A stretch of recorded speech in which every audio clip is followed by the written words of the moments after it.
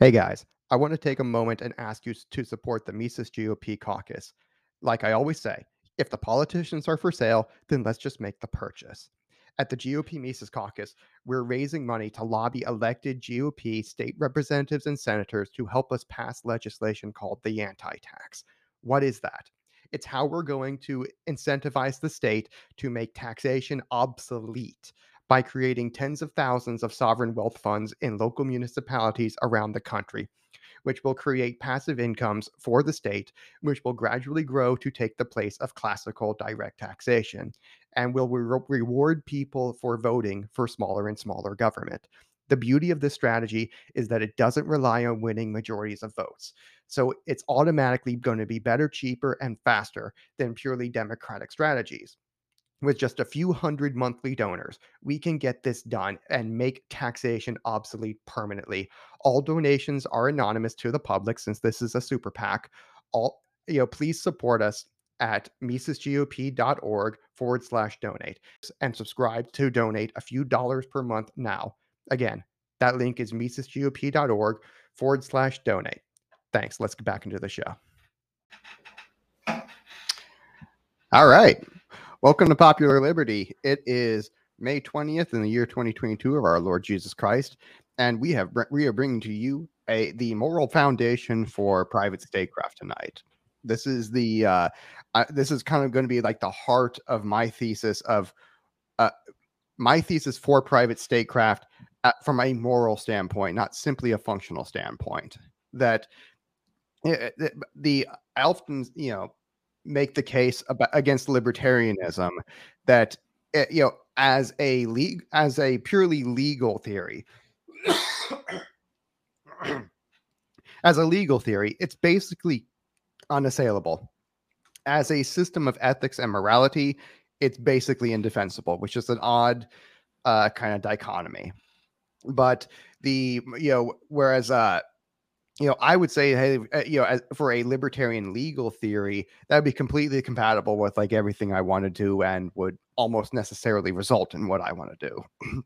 Whereas but I feel like that's not far enough for a lot of people. If they want to have a good government, they actually want to know that it's a moral government and why.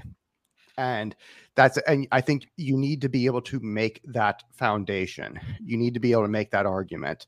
And I think chapter 5 of They Have Uncrowned Him by Archbishop Marcel Lefebvre makes that argument really, really well. This is a chapter about beneficial constraints. In other words, using law as a benefit to people that they have no real choice in one way or the other. And eventually we're going to get to that. I'm going to make that argument. And because Curtis Yarvin tries to make it as well in Patchwork, that eventually you do, there's no, voluntary system that is, completely voluntary. It cannot be. And because eventually you get to people who cannot be physically removed because nobody else was willing to take them. All other land is owned, and okay, maybe you could remove them to the middle of a desert and they're going to die. It's like, okay, so you've basically killed them. That's murder. And or like you give them a helicopter ride to the middle of the ocean, which is technically unknown territory. It's like, are we really going to, it's like all of a sudden you get into real morally treacherous territory that you can't possibly, you can't really argue for morally. And so when you understand like this kind of morality, that law is meant as a benefit to people, it starts solving a whole lot of these moral conundrums that you could not possibly prove under a libertarian, that you couldn't work with. They would be infeasible under a libertarian framework. You would have to say that the law is unjust, and unjust laws definitionally really shouldn't be followed. And there's no moral injunction against you for you to follow those, for you to follow unjust laws. So here's where I'm going to be making the foundation, for what I see as private statecraft, corporate statecraft. And so we're going to start off at chapter 5 of beneficial constraints. Do not consider that you are constrained, but to what you are constrained. if it is to the good or to the evil. St. Augustine. Liberalism, as I have told you, makes liberty of action, defined in the preceding chapter as exemption from all constraint, an absolute, an end in itself. I will leave to Cardinal below the care of analyzing and refuting this fundamental pretension of the liberals. He writes, the fundamental principle of liberalism is the freedom from all coercion, whatever it may be, not only from that which is carried out by violence and which aims at external acts, but also from coercion which proceeds from the fear of laws and penalties and from social dependencies and necessities. In a word, from the ties of every nature which prevents man from acting in according to his own inclination. Like, wow, that is a mouthful right there, and is great because the way it concludes right there is that the end goal of liberalism, as we've really seen hardcore in leftism, has been opposition to everything that makes us human. Basically, when he says that, in a word, it's looking to liberate man from the ties of every nature which prevent man from acting in according with his natural inclination. And well, but isn't that, but no, I'm sorry, isn't, because liberalism is more, because it's more about the naturalist impulse of that. And that's the idea of the freedom from coercion, is that you're free to do everything and that the law is the imposition on it. So the liberal position, right? Or did I misread that part? No, it's actually going a little bit further than that, because this would include like family ties and stuff like that as well. Right. It's not simply that, and it's like also like reality. Yeah. So there's this term, the natural inclination. And I read that more as like the more basic primal, like, noble savage vision of man. Because, or did, right? I kind of took that as more Rousseauian. Yeah. That they were trying to that liberalism is effectively trying to argue for like Rousseau's ideas rather than something more like John Locke. Yeah, the idea is that right. Rousseau's where we get the noble savage. Okay, my bad. Because in the idea is that under nature we are at our most free, and again it's this visage of like a primal of a like pre-modern society, right, of like tribal people across the world. It's the idea that nature itself is the freeing force and that civilization is actually the imposition against man's natural inclination. And so as that relates to like the law and the idea of constraint, is that, and that's like the tension of this chapter, is like, what is that perception of law? Is law the imposition, or is law the creation of the good? And that, so yeah. Yeah, is it a guideline to really help you towards your eternal end, towards the actual good, or is it a or is it like a hindrance to that? Mm-hmm. And he's going to make the argument a little further. For the liberals, this individual liberty is par excellence, the fundamental inviolable good to which everything should yield, except perhaps what is required for the purely material order of the city. Liberty is the good to which all the rest is subordinated. It is the necessary foundation of all social construction. This is as an ethical theory, this is completely indefensible, as we're going to see, for several reasons. Like that, the first and foremost of which is, well, why did you pick that one as as your apex value? If this is the value that all others have to yield to, why'd you pick it? I mean, there's presuppositions in there that you have to prove. Like in order for you to put this one at the top of the hierarchy, it has to have merited that somehow. And liberals never make that argument. Because that's not really the argument they want to make. They're kind of lying about it. And which is kind of where the next, which is the actual argument that we're about to get into is why it's actually not the argument that they're making to begin with. Exactly. You want to go ahead and read it? Yeah, sure. The principle of liberalism is absurd, right? That's where we were. Yeah. No. Now Cardinal Below always says. Now Cardinal Below always says this principle of liberalism is absurd. against nature, and visionary. There you have the critical analysis that he develops. You will permit me to outline it by commenting on it. The liberal principle is absurd. This principle is absurd. Incipit ab absurdo. It begins in absurdity by pretending that the principal good of man is the absence of every tie capable of hampering or restraining liberty. The principal good of man indeed should be considered as an end, that which is described, that which is desired in itself.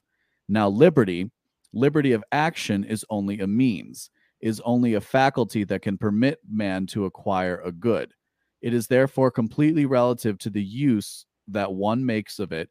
Good if it good if it is if for the good, bad if it is for the evil. It is therefore not an end in itself. It is certainly not the principal good of man.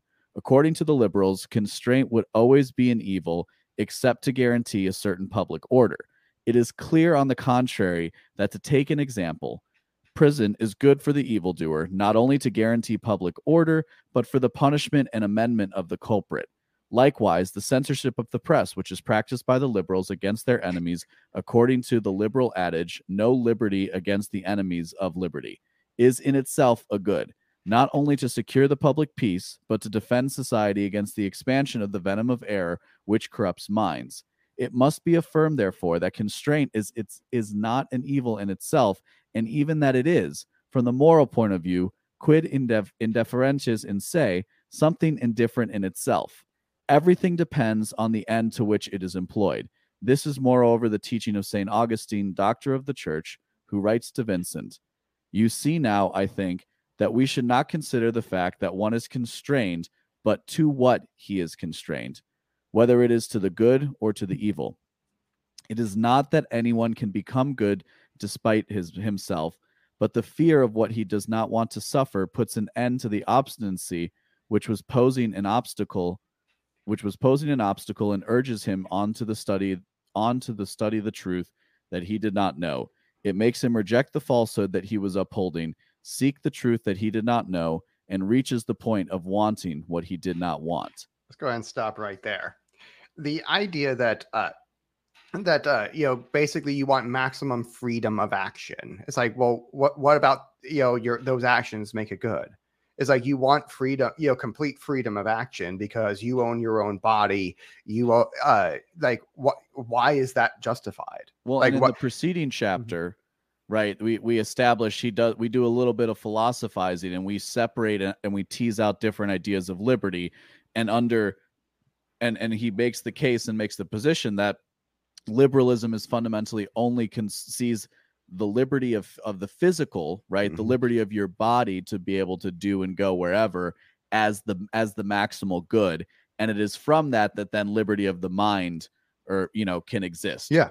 To basically say, so just to make sure that we're actually connecting the dots to the case that he's making here, where he's connecting the point that this physical liberty, the insistence upon it, is absurd for precisely the reason that if it's the greatest good, why is its opposite not the greatest evil? Because constraint is clearly not an opposite evil, or is not really evil. Constraint is good in many cases. So that's exactly. But you can even illustrate this several other ways, because what you'll often hear with like libertarians is that, a lot of the, social libertinism, like, oh yeah, you should be able to cheat on your wife, no problem. And that shouldn't be like against the law or anything like that. But it's really, really immoral if you do. It's like, this is an obvious, contradiction in terms. It's like, you can't say that. You can't say that there's a right to immorality, because that undermines the entire your entire ethical framework. If you're allowed to do evil things to people, why is that? Then okay, like, where does that end? It logically doesn't. And I think there's there's also a point you can make too, which is like, you're focusing on the libertine section of the libertarianism thing of the libertarianism world, but that in of itself is also like a really modern interpretation, because what people are really saying is that the crime for adultery shouldn't be throwing somebody in jail, right? Not that it's a bad action, but we shouldn't be throwing somebody in jail, and which is to say that like the modern which is to say like that the prison, the idea of like modern penitentiary, which is incidentally enough, I believe a contribution of Foucault. Ironically enough, it was something that he Really? might have gotten right. But just like the modern conception of prison and what it is, it like has problematic aspects to it. Of course, yeah. And gosh, I can't But they stand would, that I just said that word. But like you would have to then argue that there was a right to do that, and that correct. the problem, and that has problems immediately. That now you have a right to evil, and Right, it's like because it's a confusion of a confusion. exactly. Well, Because you still say it's wrong, because the person who says that that's not a right, that's a right action, that's a different person than the libertarian who says that this is, that's a wrong action, but I don't think that the punishment should be of jail. course, and that's why I say, as a legal theory, it's defensible. As a moral theory, it's completely untenable. And Right. even right there to say that, oh yeah, you should totally have a right to, like, divorce your wife for any reason, or to cheat on her or something like that. That would assume that there is another good, and that you would have to then justify that good. And you're saying, okay, well, if this is another good, how does that fit in? Because you can't say that this is good, but I'm going to completely exclude it from my ethical framework. And like, you can't say that at all. You because then you're like, okay, well, because ignoring other goods, is never okay. It's not okay. That a failure to do good it's itself evil. It's sloth. Right. And the And idea here is that if you put this liberty, this physical liberty at the top of your hierarchy of goals and aspirations for politics, for society at large, you see these problems because inherent in that, you eventually get to the point of liberty from traditional bonds of, like duties to your community, to your family, to your spouse, to your children, to your parents, and so on. And worse is that this thing, by doing it this way, you are necessarily equivocating between good and evil, and you were saying these things are equally valuable, and that's it. And you know, and so when you're saying that these things are equally valuable, that is simply not true. That cheating on your wife is just as morally valuable as being faithful to her, or Mhm. that abandoning your kid is as morally equivalent as being a really good father to them. And these are not moral equivalencies, and they have real hardcore consequences in reality. And that as a private state, you are going to be heavily incentivized to crack down on, and you need a moral reason to do that goes beyond private property. Because if you simply make private property your basis for the law, then anything that hinders you, based on property, would then not be okay. That would be a law that you would not have to follow. And because an unjust law is a law that doesn't need to be followed. So when you're saying that, oh yeah, I'm just going to make rules on my property, but well, no, you can't do that, because if you make an unjust rule, people don't have to follow it. And so you really did. So or at least they have no moral reason to follow it. You might have a force, a functional reason, like I'm going to like shoot you with a gun or something like that if you do something wrong on my property. But there's no moral reason for them to follow your laws if they're unjust laws. So if I decide to, like, just outright forbid, in all circumstances, divorce on my property, even under a Christian view, that would be wrong, because if there's infidelity, they would have a real right to that divorce. And by me as a state not recognizing that, I would actually be doing some real harm to them, and they would not have to follow that law morally. Now, they might still have to do it functionally, because I'm the state and I'm going to give them consequences, but that would not be moral for me to do that. And people really do care that you have a moral government. It makes a huge difference to them. And to me as a state, it's like, if morality does have a real existence, if it does have a real effect on the rest of reality, I should see that in my bottom line. That if I'm raising a much more moral people, if my constituents are much more moral people, I shouldn't have to police them as much. My security budget might be lower. I might make more profit that way.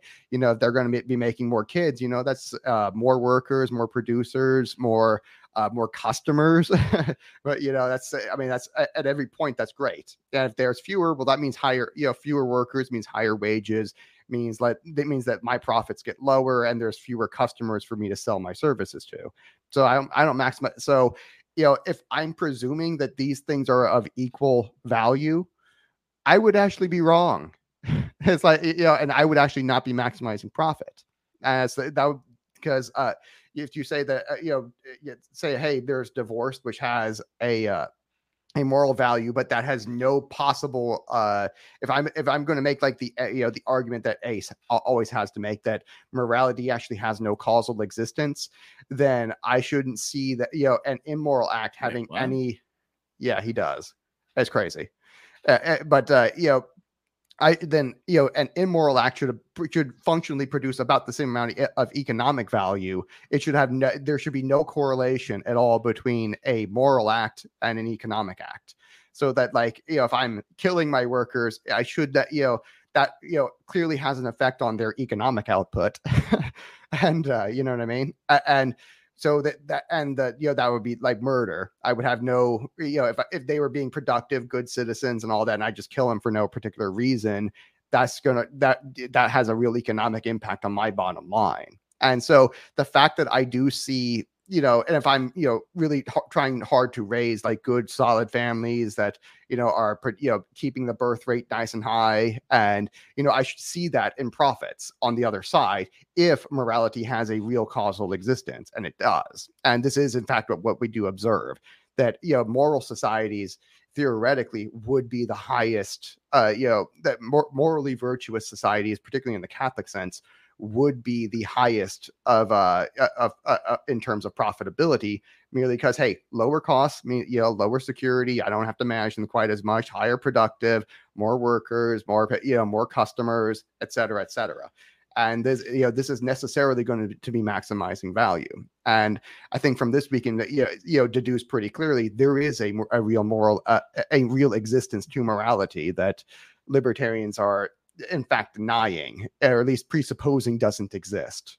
Because again, they have their liberalism and libertarianism both presume nominalism and naturalism, both of which are a rejection of, Platonic realism, the idea that virtual objects have a real causal existence.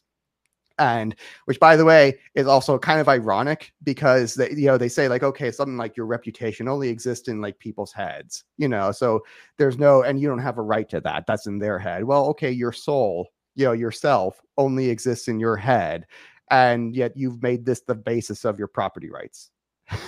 So, which is something you're saying doesn't really exist, because it only exists in your head. Why do you have a right? Why does it have any rights at all? If you're saying it doesn't actually, if the self is the owner, which your self ownership is, which your whole ethical theory is predicated on. If you're saying the self in self ownership doesn't exist, how can ownership exist? Well, but the self ownership concept is in itself. Again, this is the mistake that a lot of people have made for reasons we can get into.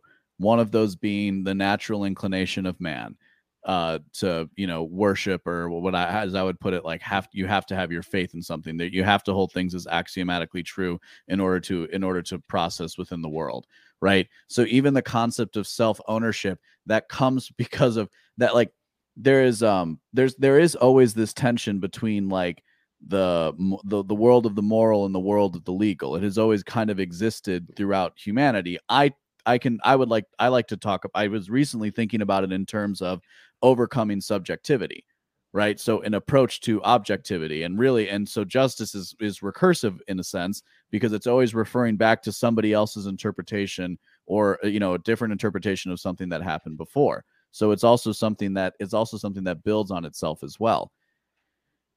Where it comes, sorry, I just got lost on that thing. Oh, overcoming the subjectivity, because the legalism in and of itself is very normative. The laws are how we know how to act most easily, right? They're like they're like, if you think about it in terms of like a population at scale, they're like the baseline of the heuristics, and without which you wouldn't be able to function and operate. And this is why we see, going back as far back in ancient in human civilization as we have, that there are certain things that have always been considered illegal, and because they were immoral.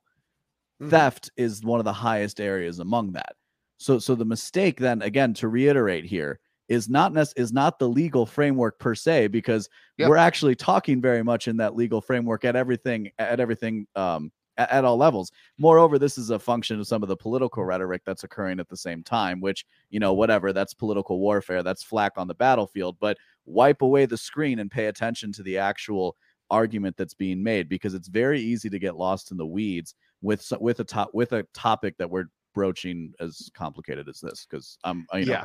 Well, I'm coming in exactly. and Yeah. out of it myself. I mean, there's a lot of good arguments you can make for for the law having allowances for libertinism in there out of prudence, and Thomas Aquinas makes those same exact arguments that Correct. hey, it's not that you have a right to like be it like like consume drugs and narcotics and stuff. It's that enforcement against any sort of prohibition against those would be it would cause worse would cause even worse sins to come about, like all of the bad effects of prohibition, like murder and crime and shit like that. Mm-hmm. And you're empowering like really bad lawless people and making them rich. And so the so like you could make that a really good case for kind of for the law allowing some sort of libertinism. And from libertarianism, I mean, that which is kind of a staple of libertarianism. And you're not saying that they're equal, but you're saying this is still going to be the law, then not because you have a right to it, but because it's simply imprudent to enforce this, because it will probably make things worse, not better. And that's actually a very strong argument that's very well founded, not in Aquinas. So the Well, it's funny, and just as a pause, and I think, again, in terms of the development of culture and how things kind of got to where they are currently, and like the frame of mind that people find themselves in, because when I think even between you and I and people maybe 10 years younger than us who are now finding the ideas, because we see these generational breakdowns, they're real, right? They kind yeah of exist. And so like for me, the question of like political philosophy or your politics was, well, this is like in terms of politics, this is in terms of what's going to work in the system we have right now to the best of our ability. And when you look around, generally speaking, free markets, low taxes, low spending, blah blah blah, those are all pretty good positions, right? If you look at the world, from 10, 20 years ago, those are all really good positions. Nobody's paid attention to those good positions, and it's gotten us into a much worse situation, not only not well, culturally, frankly, like down to the root, down to the core of the society as it is. So it's also looking for some stability as well. And the other thing that I kind of like here is that he talks about it is clear that except to guarantee public order, that seems to be the only exception to liberty being the top thing. So okay, so public order is actually, that means that one's actually the highest. That's actually, I circled except, Yeah. right? Because it's always except, which Mm-hmm. is again his point of saying if liberty is your maximum good, you're saying this is the best thing, this is the most moral thing. Why is its opposite not the most immoral thing? Exactly. And you and will and the actually mistake and sorry go but ahead. and the mistake of some of the arguments that happen within this subculture that we find ourselves within are because people take that secondary leap and they go and they say like, oh, no, like all of it has to be is for the good, right? Any Yeah. constraint is the problem. And it's like, no, that's not true, right? Like some constraint is good.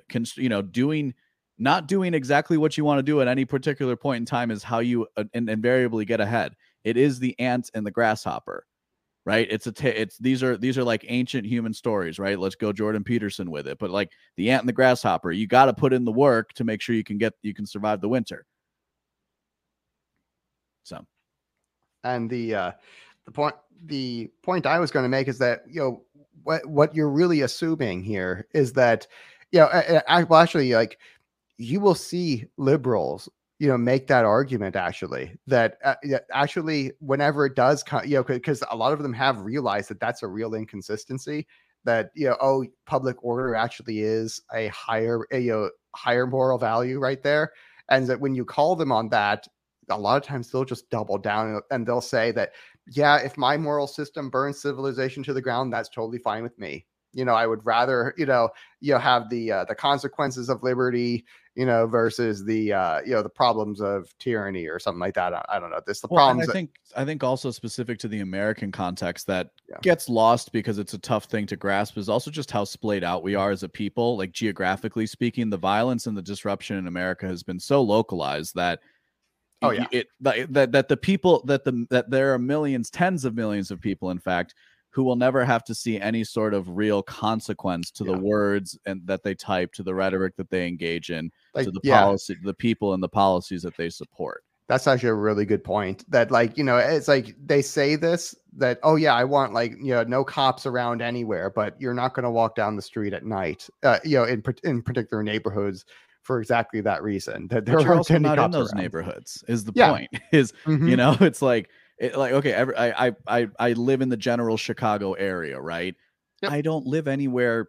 I don't live that close to where there are bad things happening, right? And I Yeah. certainly didn't grow up in an area like that. But everybody's perception whenever I travel to different cities is, oh my gosh, where you live must be so unsafe. It's like, you know, No, no, it's a not big city. exactly. Violence is highly localized. Thomas Sowell, Yep.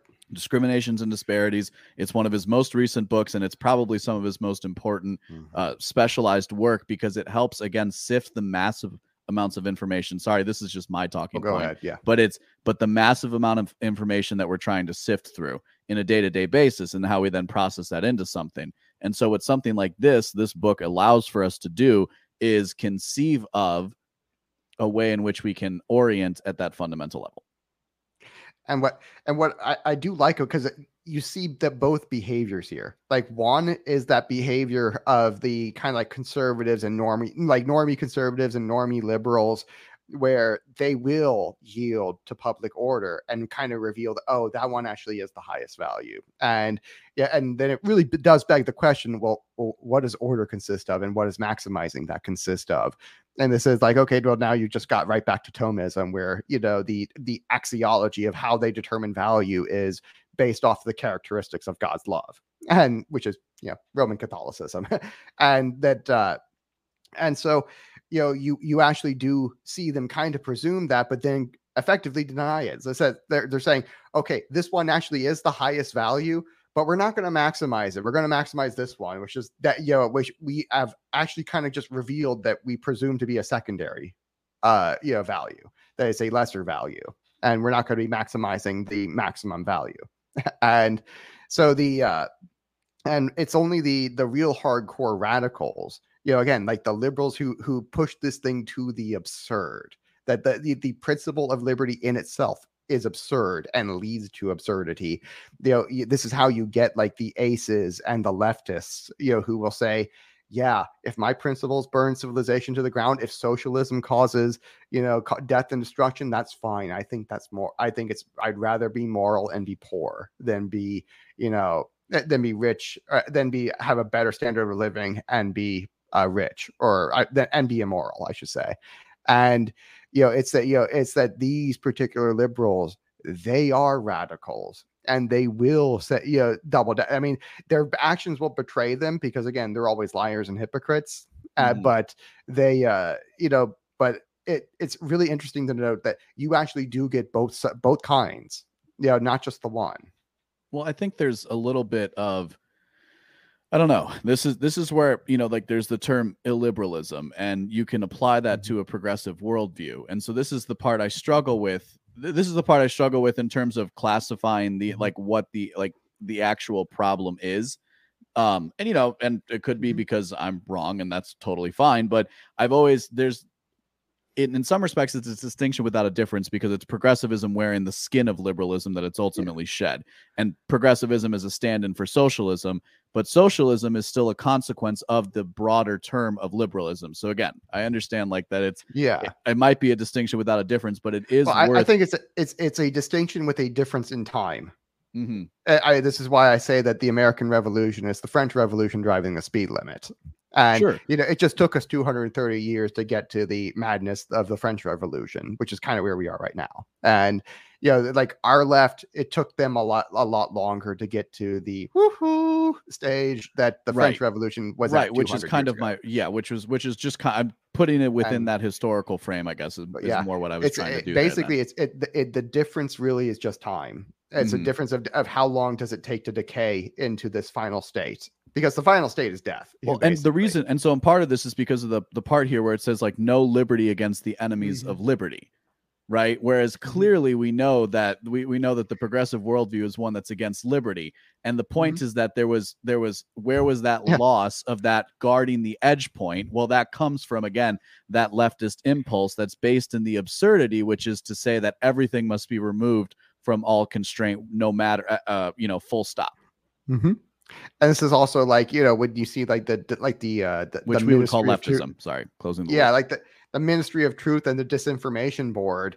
Like a lot of times what you'll be seeing today is that amongst like the more red-pilled right is that they'll say, actually, I'm kind of fine with it. I just want to be in charge of it.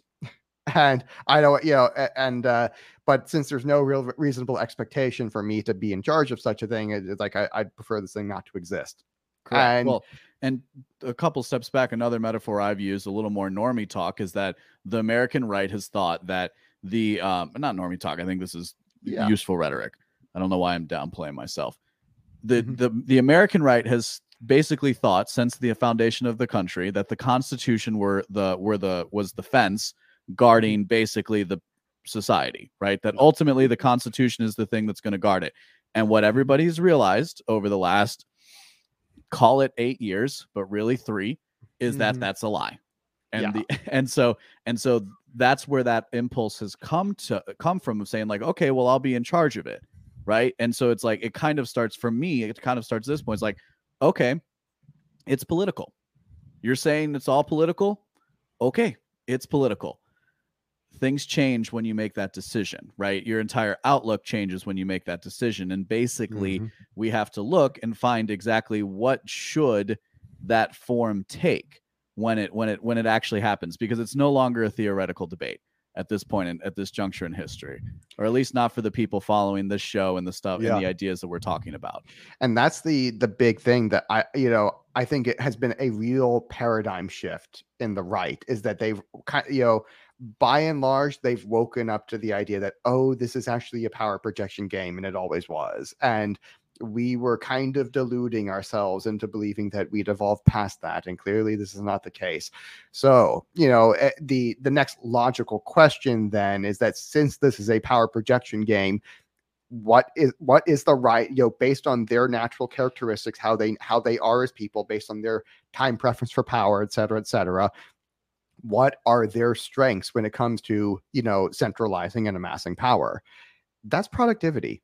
And it's also the left's number one weakness, is that because the left is like the children of Cain. Remember, Cain was driven from the earth. He was not, he used to be a farmer, and then he killed his brother, and God said, okay, you're not allowed to be productive anymore because you've been a predator, basically. And so, but I'm not going to leave you for dead.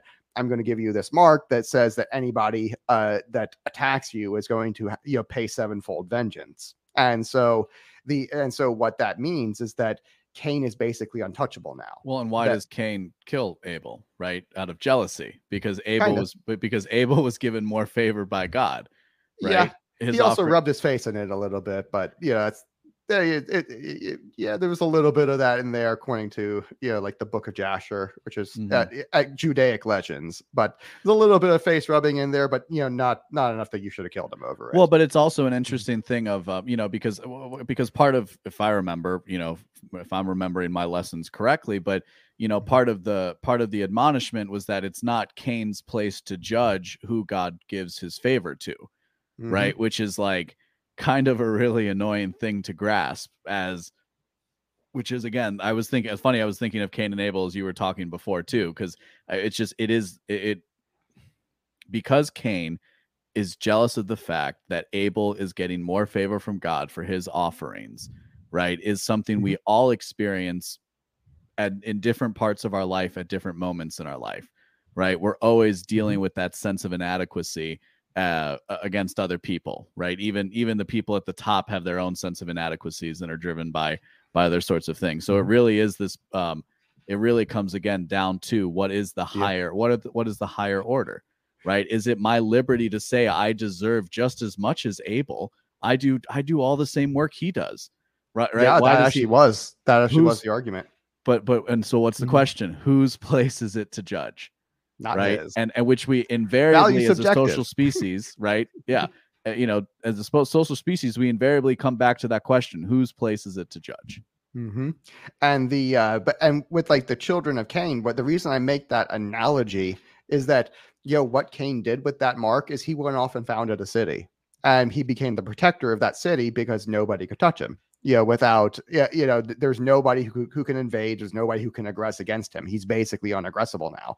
That's why he was the first earthly king. And so the the left are basically kind of his archetypal children, where these are people who are not really able to be productive, but they're really great at being predators. And so and in society, and what this kind of shows that even in society, even though they're evil, God has still given them a role to play, that they're not just simply left for dead.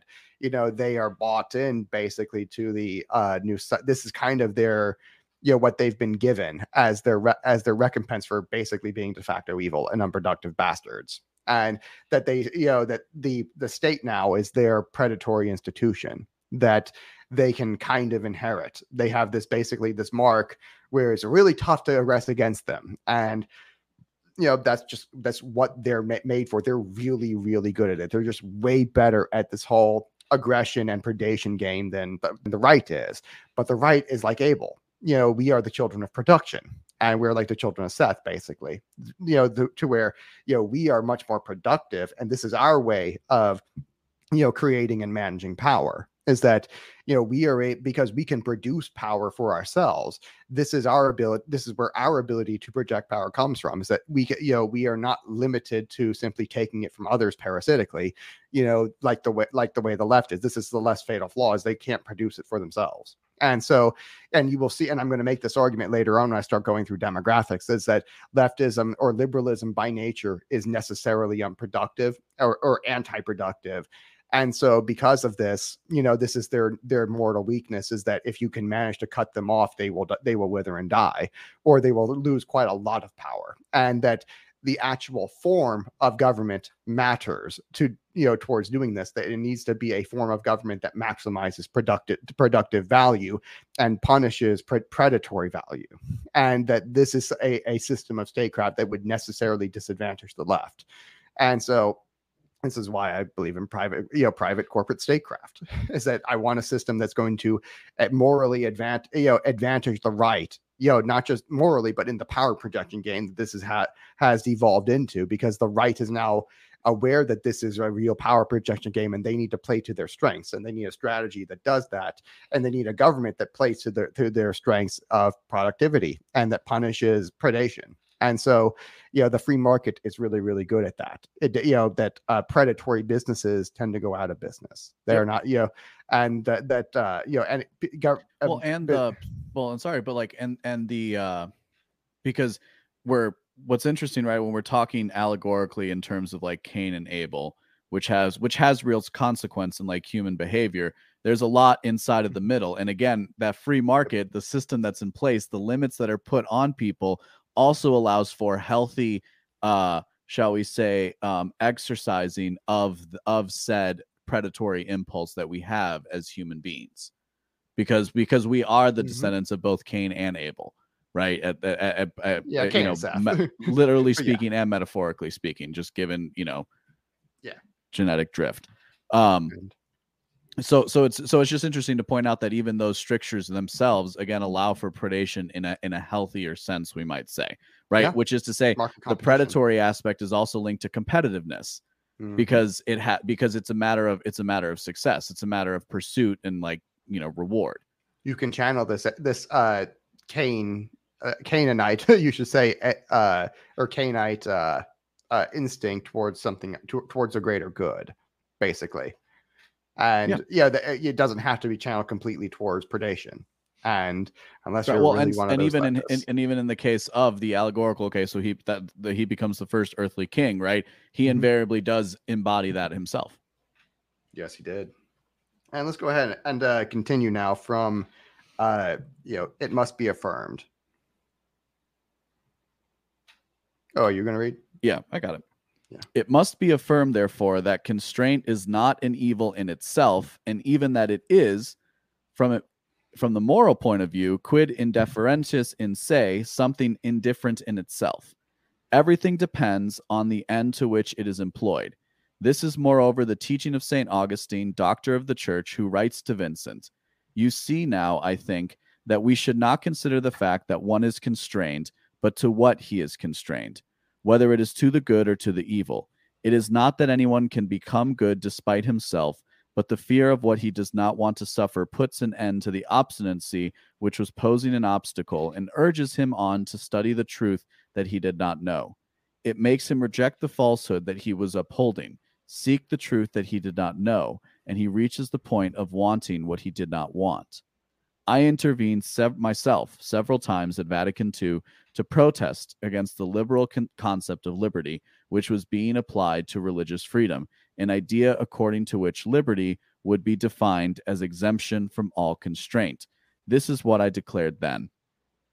Human liberty cannot be defined as liberation from all restraint without danger of destroying all authority. Constraint can be physical or moral. Moral constraint in the religious domain is very useful and is found over and over all throughout the Holy Scriptures. The fear of God is the beginning of wisdom. The declaration against constraint in number 28 is ambiguous and, in certain aspects, false. What would happen indeed to the paternal authority of the fathers of Christian families over their children, to the authority of the teachers in the Christian schools, to the authority of the church over apostates, heretics, and schismatics, to the authority of the heads of Catholic states over the false religions which bring with them immorality, rationalism, etc.? It seems to me that the first epithet of absurd that Cardinal Billot attributes to the principle of liberalism cannot be better reaffirmed than by quoting Pope Leo XIII. Quote, "Nothing more absurd and more contrary to good sense could be said or imagined than this assertion: man, being free by nature, should be exempted from all law." And We let's stop might right as well there. say, Let's stop right there, because that is, like the fun that he's going to like torch this sophism, later. But I want to get, hit a few points before we move on. That, that this idea that you're born free, no, you were born in, completely into like complete constraint. As a baby, you are not free. Like adults make every single decision for you.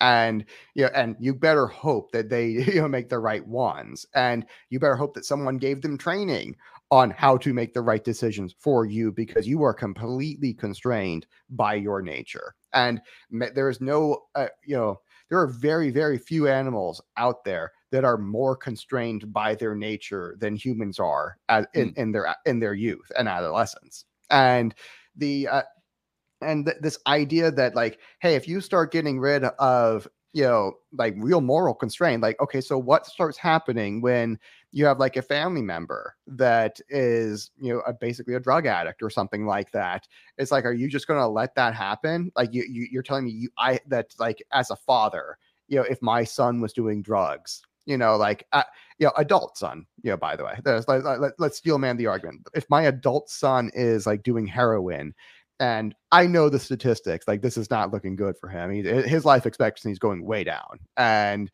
not just to mention his health. His health is just like really taking a turn for the worse. And it's heroin addiction, of course, So, like, you're telling me I have to sit back and do nothing?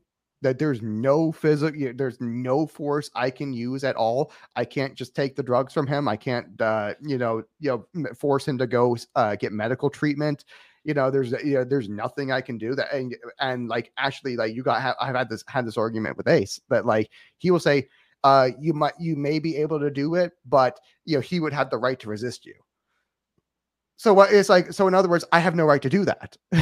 It's like, I have the right to use that against him, and he has no right to resist me, or I have no right to do it. Yeah. Well, there's an it's like either absurdity I in the do or I don't. conversation, right? Huh? There's an absurdity to that kind of Yeah. conversation. And that absurdity is that you're actually like, you're arguing a hypothetical on top of a hypothetical on top of a hypothetical, right? And so you're trying to, and then you're always just trying to then again, like, who can judge? You're making that recursive point back to an initial idea that you're trying to like mete out the differences within, right? It's like yeah, the person can yeah, Well, because it's like, right, well, yeah, it's very easy to, the junkie son can resist me, but that doesn't mean he's right. yeah. It doesn't mean, yeah, it doesn't mean he's moral for doing it. In fact, like the idea, the obvious immorality of it, you're saying he has a right to immorality, which in itself is like, okay, so you're no longer maximizing good anymore. It's like you are not, by nature, you are necessary, by definition, you are not maximizing good, which Okay, is and let's the, let's let's reduce this. Let's make it a little more common. How about just like, hey, you notice your buddy's drinking a lot, and you just kind of check in on him and you be like, hey man, I noticed that, how's everything going? It's like work good, family good, people good, right? Mhm. There's so many steps before you actually get Yeah. to the like to the junkie on the Yeah. street. And that's the point is the belief that any kind of constraint is a problem leads you invariably to a junkie on the street, given the factor of time. And quite a number of them too. And particularly with mental illness, because they had bad families that were junkies, basically, and that, that got handed down to them. And it's actually, we've actually proved that it's genetic, that there actually is an addiction gene that can be very highly heritable, like 80% of the time it's heritable. Yeah. Oh yeah. And Anybody who's from a family like that knows it. You Mhm. know what I mean? Oh yeah. Like, It's that, yeah. I buried two uncles last year for basically drug addiction. Yeah, 2021. Yeah. And so it's like, and they like all throughout my family, there was addiction problems. So that's why I'm basically a teetotaler. I don't believe in teetotalism, but I practice it simply because I know my genes. And mhm. I will, have a drink every now and then. I will, have a little bit of THC every now and then and stuff like that. But I'm very, very controlled about it. And, this is but if I were, if I had somehow degenerated into a junkie and someone was forcing me to seek treatment, which basically everyone agrees is an objective good, it's like, yeah, I can't say why. Like, why is it that this force is bad? I'm forcing you towards a good, rather than this. Why is this? If force can be used for good or for evil, which, by the way, they both. Even like libertarians, they'll be inconsistent about this. Liberals, will be inconsistent about this, to where they will argue that. Yeah, that oh no, you cannot initiate it. That's what's immoral. If you're doing it defensively, that's totally fine. Well, it's okay. I've asserted, that this private property of mine is mine, and you can't touch it, you can't do anything with it. It's like, even right there, that's a threat of force.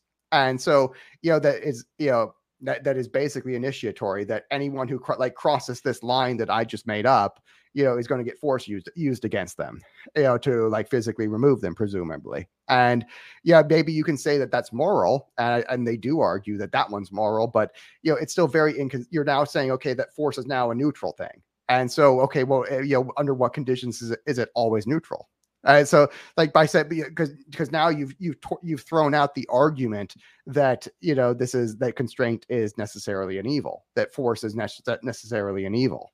And so now I can begin arguing, well, okay, well, now that there's this exception over here where it's actually a neutral or a good, where this, that here's other situations where this thing is a good, and that are initiatory, by the way. And I think it's a really, really, it's an absurd argument for them to say that, that always initiating force is wrong.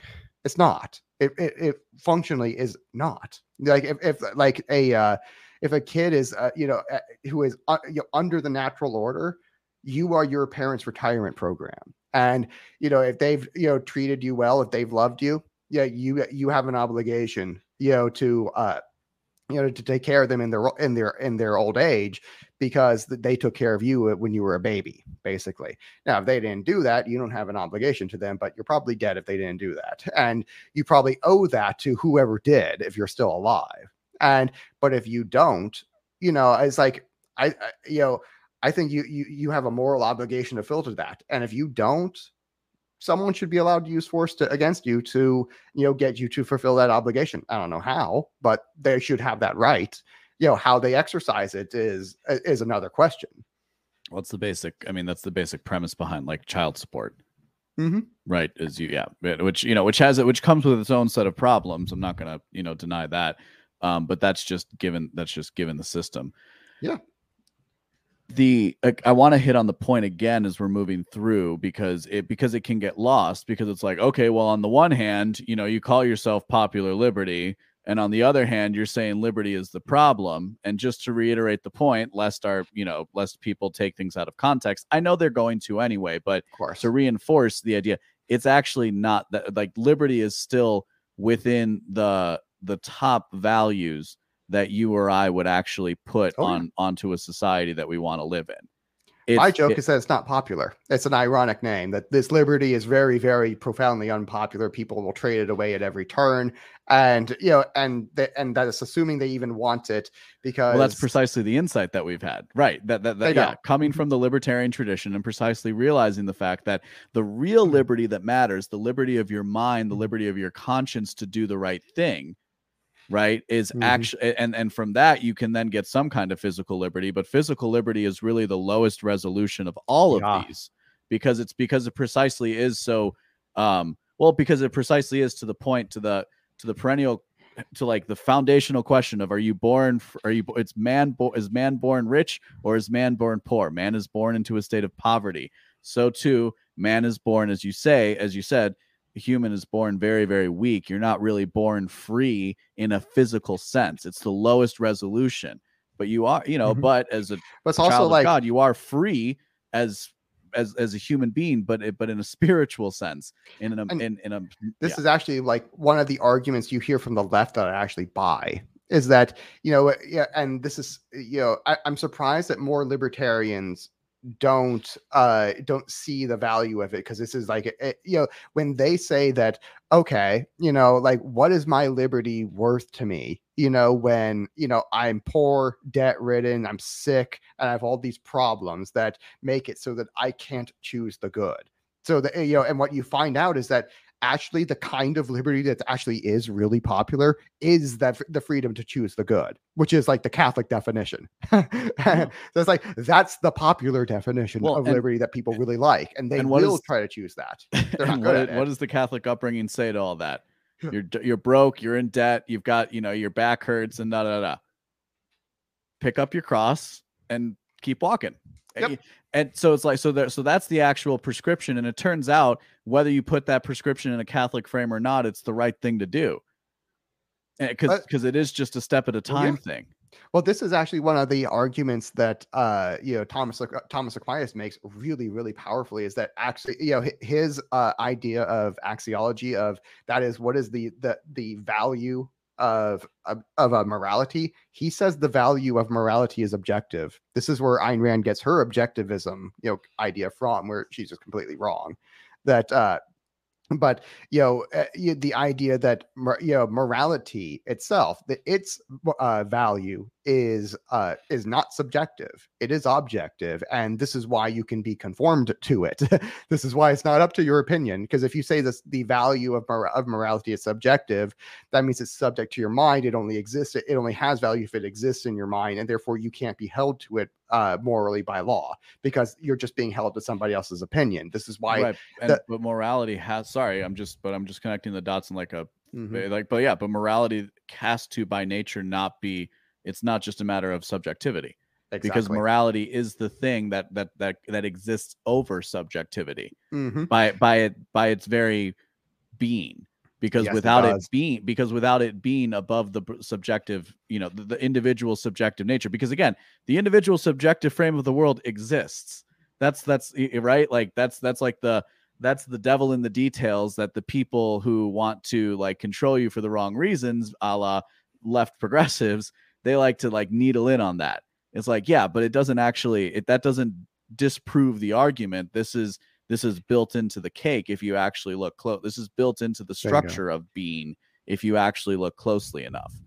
And so the idea that you could, kind of make this up for yourself is definitionally false. That because or it's definitionally really not just false, but suboptimal. And you're literally arguing that humans shouldn't maximize value in this one particular area.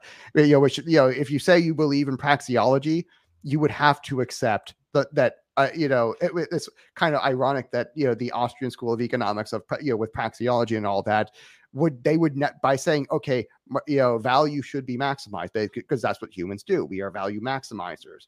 You would have to, as an Austro-libertarian, you would have to argue that value should be maximized, except right here, because that would be immoral, because of these arbitrary reasons I've come up with, which are really just reduced to my opinion. Because the moment you say that morality is subjective, or that it's, or that I want to do something other, the moment you say for whatever reason that, the Thomas Aquinas axiology is just his opinion, that I have a different axiology, I have a different way of measuring value, that all of a sudden, because, means that your laws are your opinions, and why should I be held to? And then the left is completely right about, that this just means that right means might makes right. And that truth is just whatever the powerful say it is.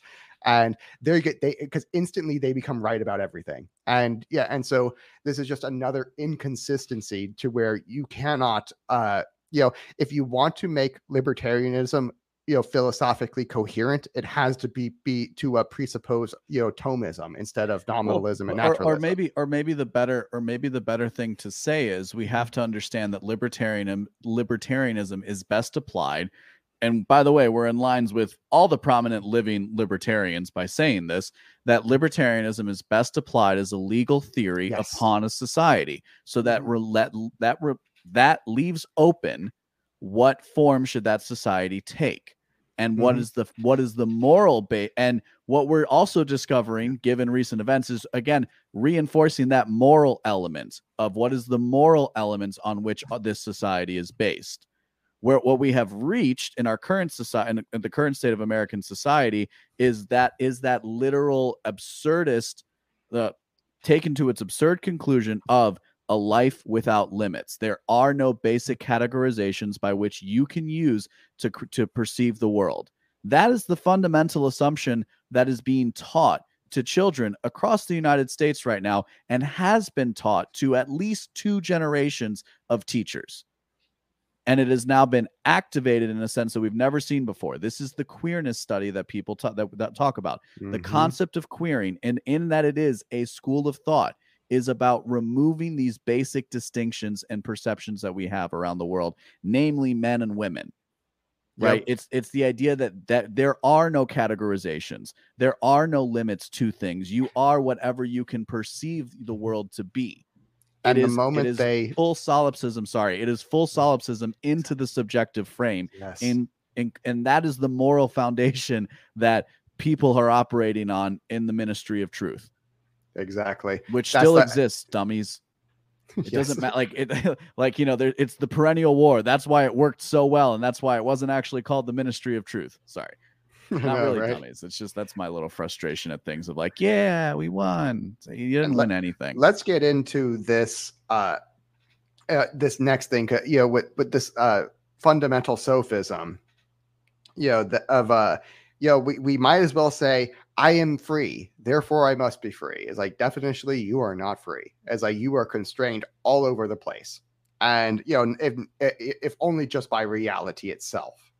And so this idea that you are born free and therefore you have to stay that way is just fundamentally false. Well, and these are the people who say, again, we have to always remember, these are the people who say, oh, well, why do I have to work? Work is oppressive.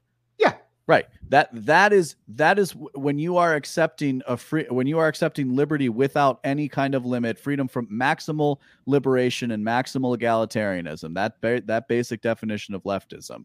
When you're buying into that, you are leading closer to that position that says, I have to work, that and I have to work for a living. That's oppressive, because under any situation you have to do things in order to get ahead, You're in saying I order to have to improve. well, it's and what they're arguing against is I have to do good for other people in order to receive good from them, and that's not fair. And that's the argument they're making. And that even right there, they're presuming a definition of the freedom to choose the good, even though they say they're not, and they're explicitly trying to argue against it. That all of their arguments against it are effectively presuming their own falseness, and because that's what makes you money, that you have to do good for other people, provide value to them, for them to provide value to you in return, and for that to be just. And so the underlying sophism is obvious if this is explained. I am free by nature, endowed with free will. Thus, I am also free from all law, from all constraint exerted by threat of penalties. Unless it is claimed that the laws should be devoid of all sanction, that would be the death of all of the laws. Man is not an angel. All men are not saints. It's funny because like that's such a throwaway line from him for Yeah. him. Unless it is claimed that the laws should be devoid of all sanction, like Yes. who would say that? It's like, and Yeah. we've lived through the year of 2020, the year of lockdowns was also the year of the mostly peaceful protests, where Yep. we saw that the law was devoid of all sanction. Mm-hmm. So it's crazy how he gets this all correct. It's like they would never be that absurd. The liberals, they take this thing to the absurd, but they would never be that absurd. It's like, well, that's you're a little behind the times here. Granted, this was written in like 85, I think, so it's a little bit dated. I can understand how back in 1985, it's like you could never just fathom how insane the left would get, and boy, did he underestimate them a few times, but uncharacteristically so. I mean, it's crazy how this this has aged incredibly well. Well, but I think Like what he says next is precisely true. Yeah. That would be the Mhm. death of the laws. It is. Like we don't again, it's what's fascinating is because of the level of because of like how fractured the internet has become, given like censorship and algorithm, how the social media networks have progressed here. Right? It's like this should be a more mainstream concept, right? Or it was only in 2016 that we got the idea of being post-truth, right? It was like, Yeah. oh my God, people, have you heard of this thing called post-truth? It's like, yeah, anybody who went to college and studied that understands that this has been a topic. Literally, the study of truth is like, people are still arguing about it, y'all. Like everybody's still arguing about it. We always have as humans. We kind of always will. Right. And that's why you invariably, maybe just have to trust something like a 2,000-year-old institution. And again, it's like, I keep coming back to, because again, we come from a libertarian brand of a school of thought, to where like, okay, because they'll respond to this saying, well, I own my own body, and that is something that is true, and that but it's true in the legal sense. Yes, true in the legal sense. Because because when you build a legal order around that, it makes a lot of sense, and it helps provide for a complex level for a very complex society that improves everybody's life immeasurably as a result. Mm-hmm. And the moment you make this idea that I'm morally free to choose evil, it's like, to which by they mean initiating aggression against peaceful people or whatever. Well, it's like, okay, the moment you say I'm free to choose any other, what about all the other kinds of evil that you seem to recognize as being evil, but then say, oh, they have a right to that kind of evil, but you don't say that over here. And it's like this, it's again, as a moral philosophy, libertarianism is basically indefensible. It's so utterly incoherent as a moral philosophy. But again, I always feel it's like, that wasn't the libertarianism I was studying, man. Like the idea of it being a fully more, I guess, is that like the Rothbard influence? Yeah. That's okay, I guess it really comes back to that. That's all of them basically. But like, it's all also, of them would have said I mean, it's like also a little bit of a sign of the times, right? Because you also have Ayn Rand with her objective philosophy as well. So it's this attempt to build that system with which, and even Stefan Molyneux with his universally preferable behavior, you're trying to build that perfect order, rationally speaking, based on objective, what you perceive to be objective human, goods. And invariably, it turns out doesn't work that way at all.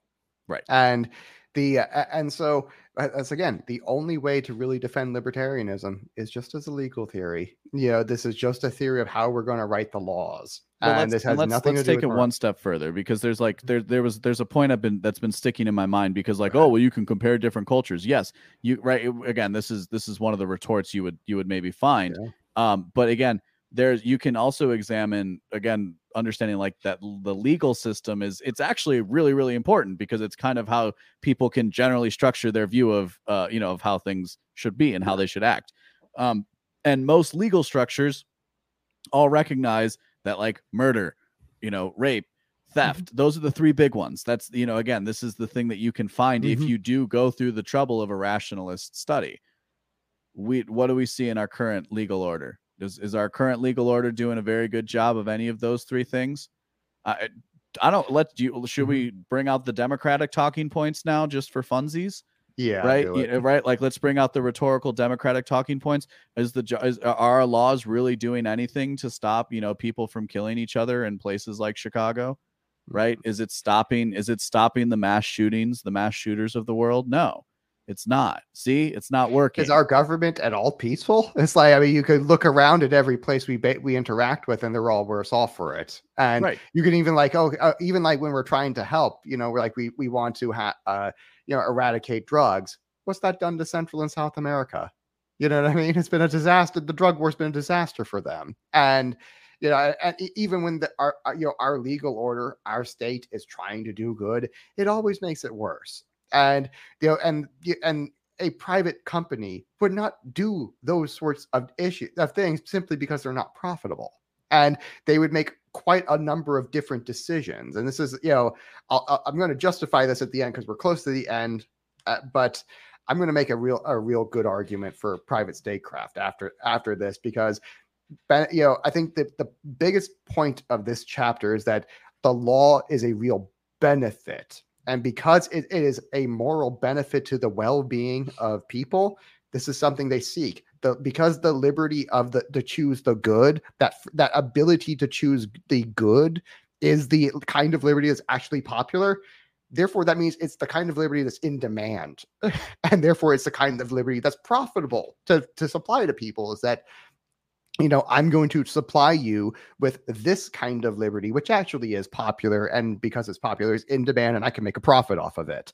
And so that so this is a, just as a definition, this is if you just add in a for-profit mechanism into the state and you structure it like a corporation, which is designed to be profitable, it has the proper incentives for it.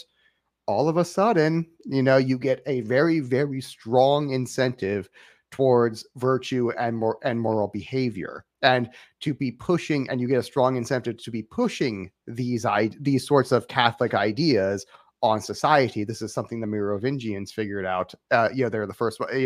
At the fall of Rome, the kings who took over were called the Merovingians, and these are basically the barbarians that invaded, sacked Rome, and realized that, Catholicism, not so bad. I kind of like this idea. Divine right of kings suits me very well. I definitely think God gave me a right to rule over you suckers. And in the meantime, we managed to civilize these barbarians and turn them into more productive citizens who really cared about the church and Christianity and all of that. Probably a little bit more of a myth than reality, but it worked. And so there's some problems with the structure of an old medieval monarchy that made it so that it wasn't quite nearly as profitable as it should have been, particularly because it wasn't explicitly seeking profit. And that's the big problem right there. But these are all problems that a corporation solves. So, let's go ahead and finish out the chapter of the modern spirit and liberalism, and then let's talk a little private statecraft. I would like to make a remark here. Liberalism is a very serious error of which I have related the historical origin above. There is a modern spirit which, without being candidly liberal, represents a tendency towards liberalism. It is found from the 16th century on among the Catholic authors not suspected of sympathy with naturalism or Protestantism. Now, there is no doubt that in it that it is a mark of this modern spirit to ponder thus: I am free to the extent that there is no law that comes along to limit me. Beyond a doubt, every law comes along to limit freedom of action. But the spirit of the Middle Ages, that is to say, the spirit of the natural Christian order of which we were speaking above, always envisaged the law and its restraints first as a help and a guarantee of true freedom, and not primarily as a limitation. A question of emphasis, you say? No. An essential question that marks the beginning of a fundamental change of mentality. A world turned towards God, seen as the ultimate end to attain, cost what it may, a world entirely oriented towards the sovereign good, gives place to a new world centered on man, preoccupied with man's prerogatives, his rights, his liberties, and I add his body, his sexuality, his identity. Mhm. Actually, his identity.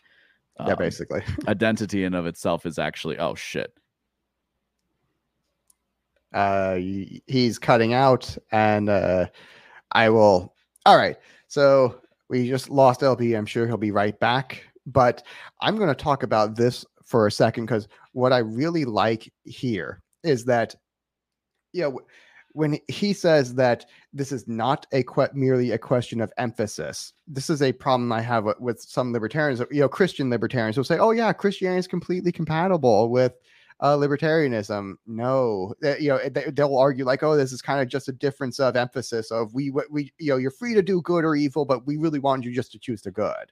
And no, that is not correct. That is definitionally not compatible with with this, because it presumes that you are not hindering God's rights, that that there can be liberty, so to speak, outside of of the way God wants us to live. That you're assuming that definitionally you will be more free to do things that like make you less free. It's like you're free, the idea that, okay, am I free to sell myself into slavery? Is it real slavery? Like, because if so, in what sense is that free? It's like, okay, am I free to sell myself into poverty, addiction, and mental illness and all that stuff? It's like, in what sense am I more free this way? And this is something that this isn't one argument I really do buy from the left, is that that's a worthless freedom. And you can understand why they regard it that way, that they regard that liberty as basically a function of positive rights, or they've essentially that they value it because it has that's this primary freedom to choose good things. Like, if you're only free to choose bad things that hurt you and make you miserable, what good is that? And to them, they would, and you can understand why people would not value that the only kind of liberty they would possibly value is a liberty that gives them the freedom to choose good things that make them happy and give them meaning in life, and give them a good standard of living and all of those other things that men seem to like, et cetera, et cetera. So the the argument I will make for private statecraft is that, or particularly a Catholic version of private statecraft, because there's a school of thought in, Roman Catholicism that is very, very suspicious of markets, very suspicious of capitalism. They inherit this kind of from the East, where you're going to see in a few seconds, not doing so great. And what you will see is that this one second, let me actually just go ahead and start sharing the screen for you guys. But what you will see, here we go, that's how I get that out. Perfect. It's like this, you'll see this kind of in like the demographic structures primarily, where they are you see people get much poorer much more quickly. Here's LB. Perfect, he's back. Yeah, that was weird. Yeah. Well, not weird. I think I that was a little too dramatic there for a second, and I jostled my setup and it unplugged everything, and then took a second for it all to snap back in. Mm-hmm. And so when there's this sect, there's this portion of Roman Catholics who are very suspicious of markets for for good reason. That hey, a lot of people do bad things for money, and I think what this really pushes, or what this presumes, that this is something endemic to capitalism. This is intrinsic to capitalism, something that could not be that could not be changed or is immutable.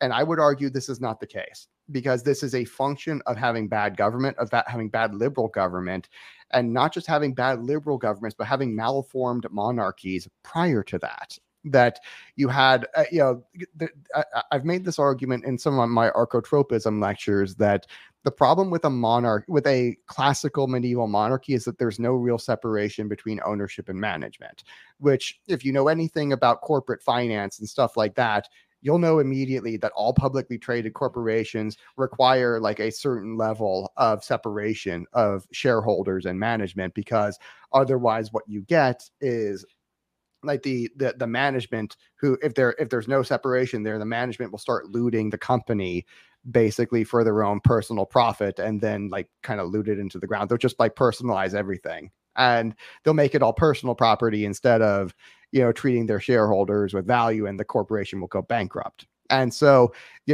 by separating ownership and management, you get a lot of better a much better efficient, a much more efficient system for productivity, because now there's a separation, and the shareholders can fire the CEO or C-suite, which would basically be the king. It's like if the royal, basically the way you would structure this is like you would say it like the king or the royal family, so to speak. They're the shareholders of the company, in air quotes, and the prime minister or the ministers would be like your C-suite and your your people. They would be the workers of the company as your ministers, and you're headed up by your prime minister, who's your CEO.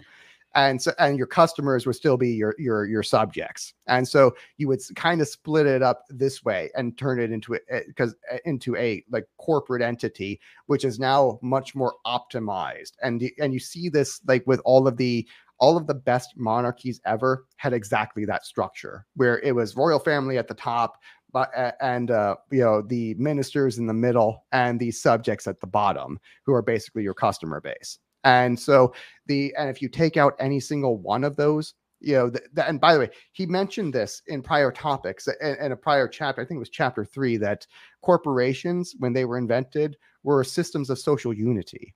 It's like these things existed, and they brought together the incentives of the elites with the plebs, basically. Well, he also makes the historical point that it wasn't just the corporation, it was corporations and guilds.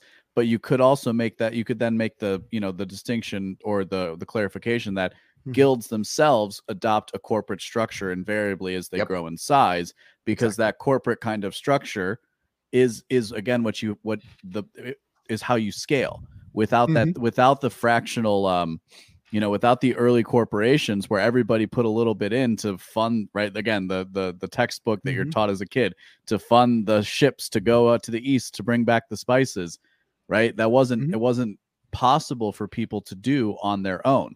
They had to come together right? This is all praxeologically consistent analysis, right? This is entirely in keeping with entirely in keeping with a proper economic view of man. Yeah. And so like when you have this corporate structure, which is really optimized for production, is optimized for creating value, well, okay, wow, now we've identified now, after 5 chapters, that the kind of liberty that's really valuable is kind of like in my name, is that it's the liberty to choose the good, is the only kind that people are willing to pay for. And even if you believe that there really is a right to license, which I don't, I reject that categorically, that there's no right to it. It might be imprudent for me as a state to come after you for it, and that's a separate issue.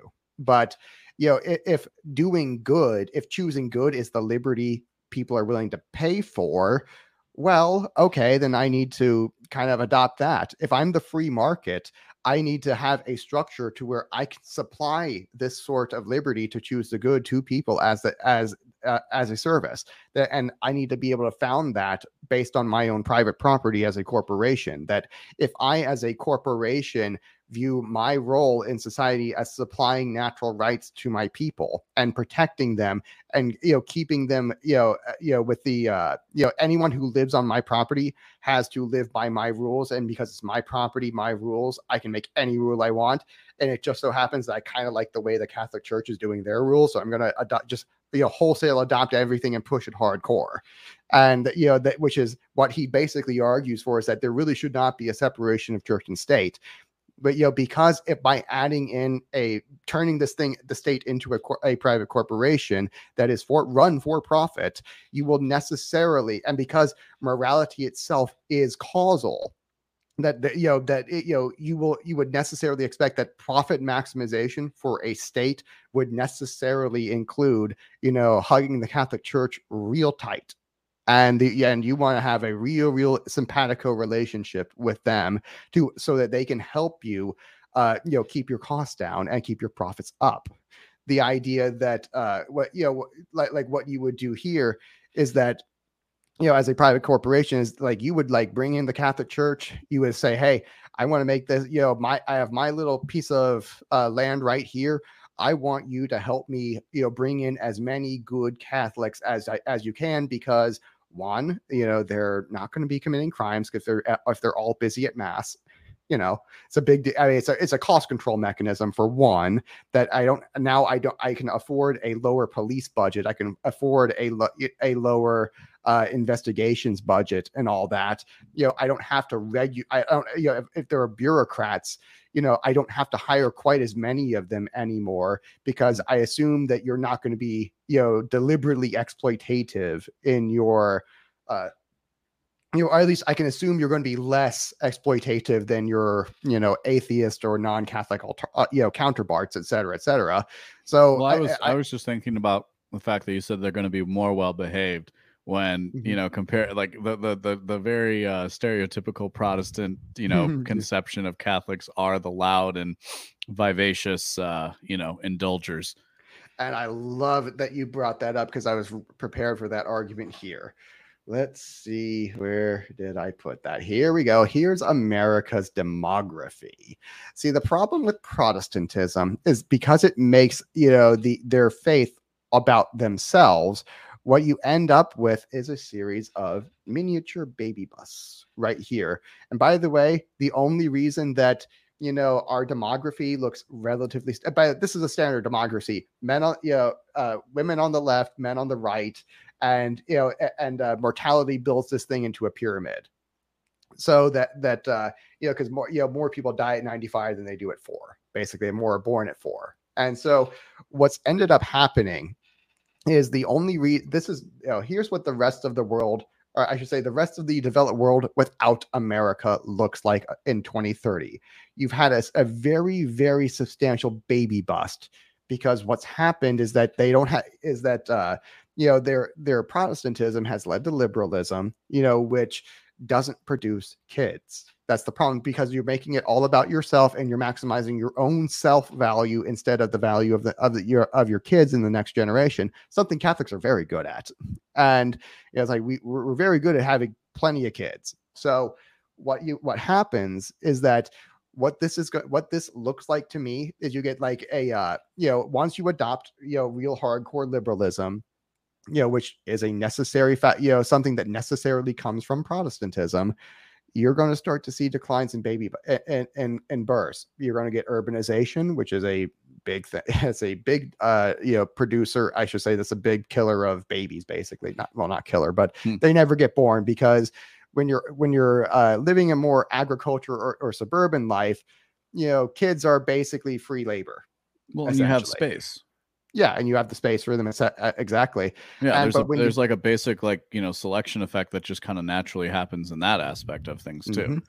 And when you are, but when you move into the urban areas, all of a sudden that's like free farm labor, or for or like a thing I had space for. They weren't too expensive, but I had space for them. I no longer have space for them, and now they're kind of basically really expensive pieces of furniture that talk back to me. So I'm going to have fewer of them, and that just necessarily happens with liberalism. And so what so when you start having, fewer and fewer and fewer people born, what ends up happening is that you get a kind of a double-sided effect to where, okay, but you have this class of workers who are entering the, this basically from like 40 to their mid 60s. There's a huge bulge of really, really, really productive workers with a lot fewer kids, so they are at the height of their income earning, and they have very, very low costs.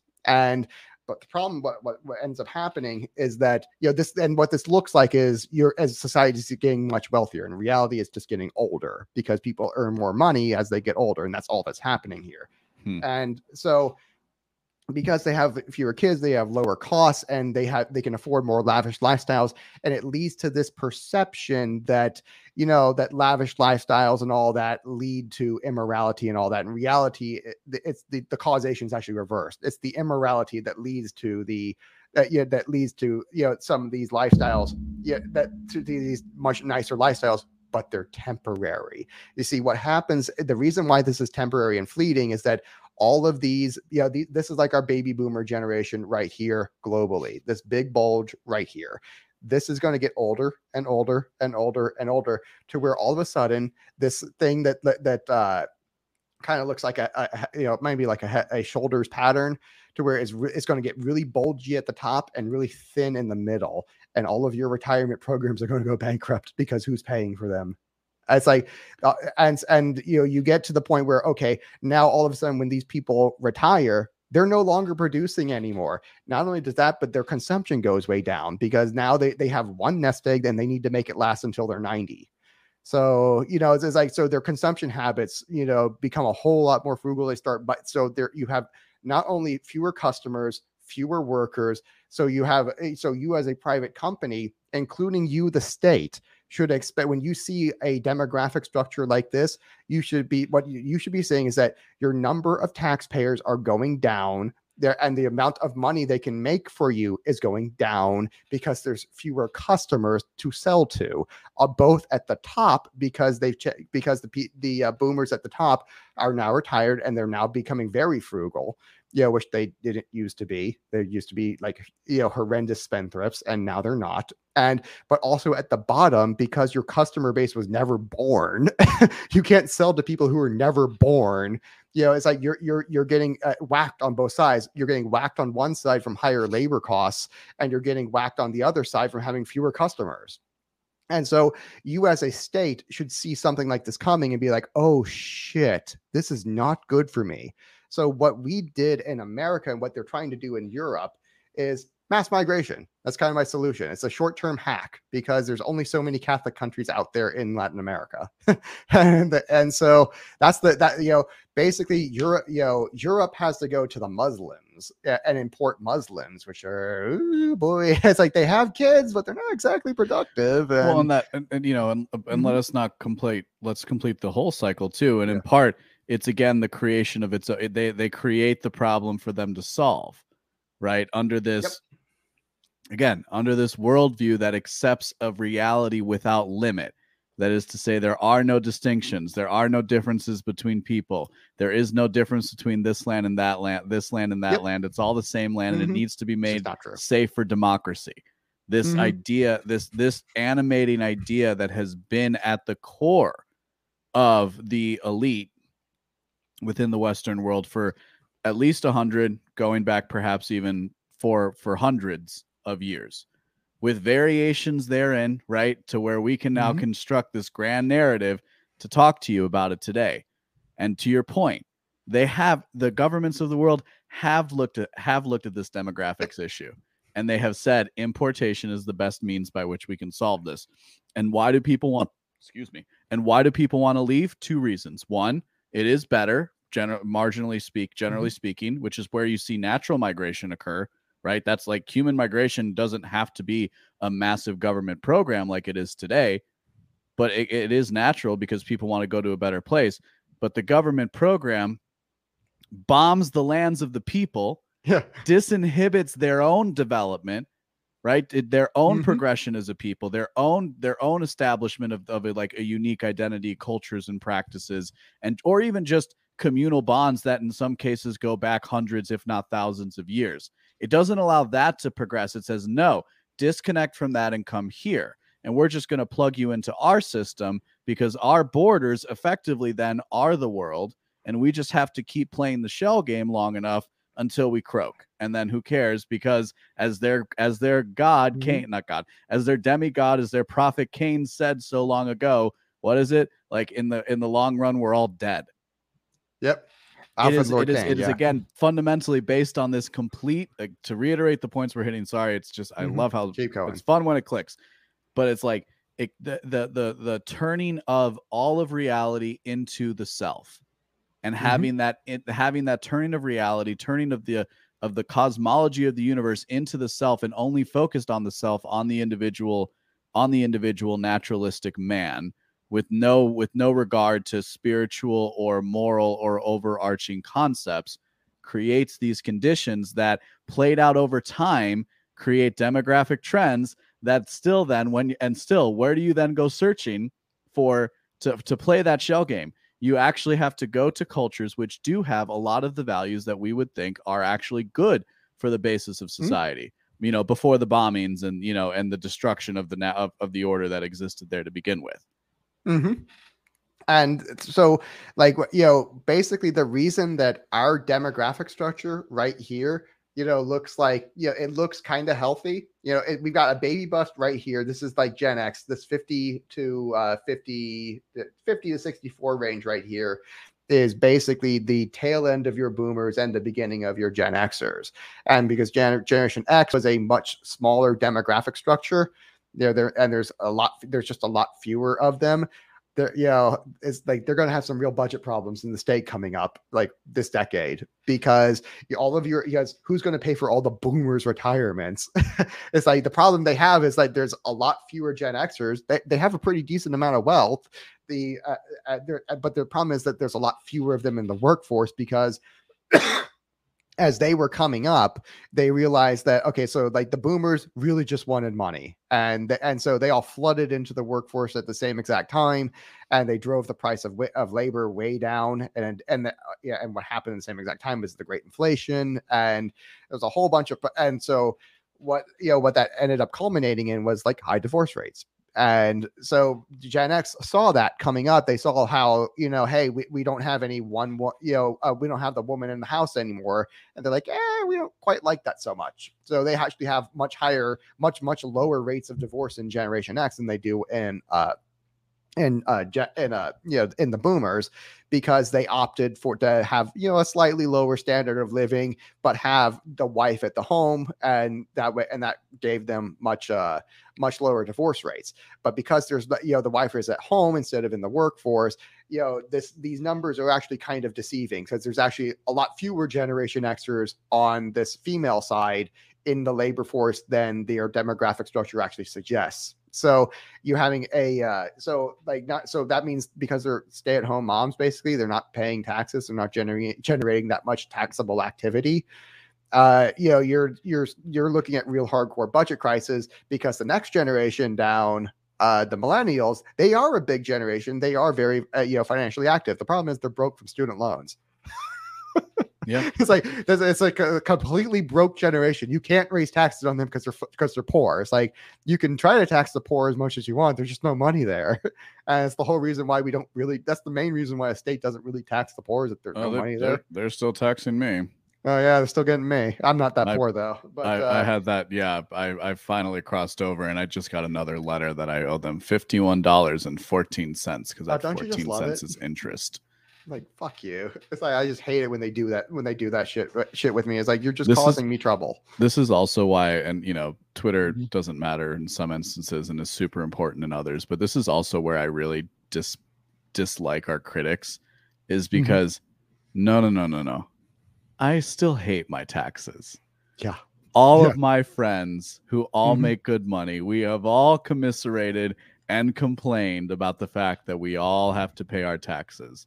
So don't you dare Yeah. take that away from me, that I hate my Oh, I believe me. Oh, Yeah. I'm right there with you. Hmm. And that like they accuse us of being like the statists and the fascists and like who just like are just using libertarian apologetics for the state, or they accuse us of being regime libertarians. Like fuck you, you have no clue what you're talking about.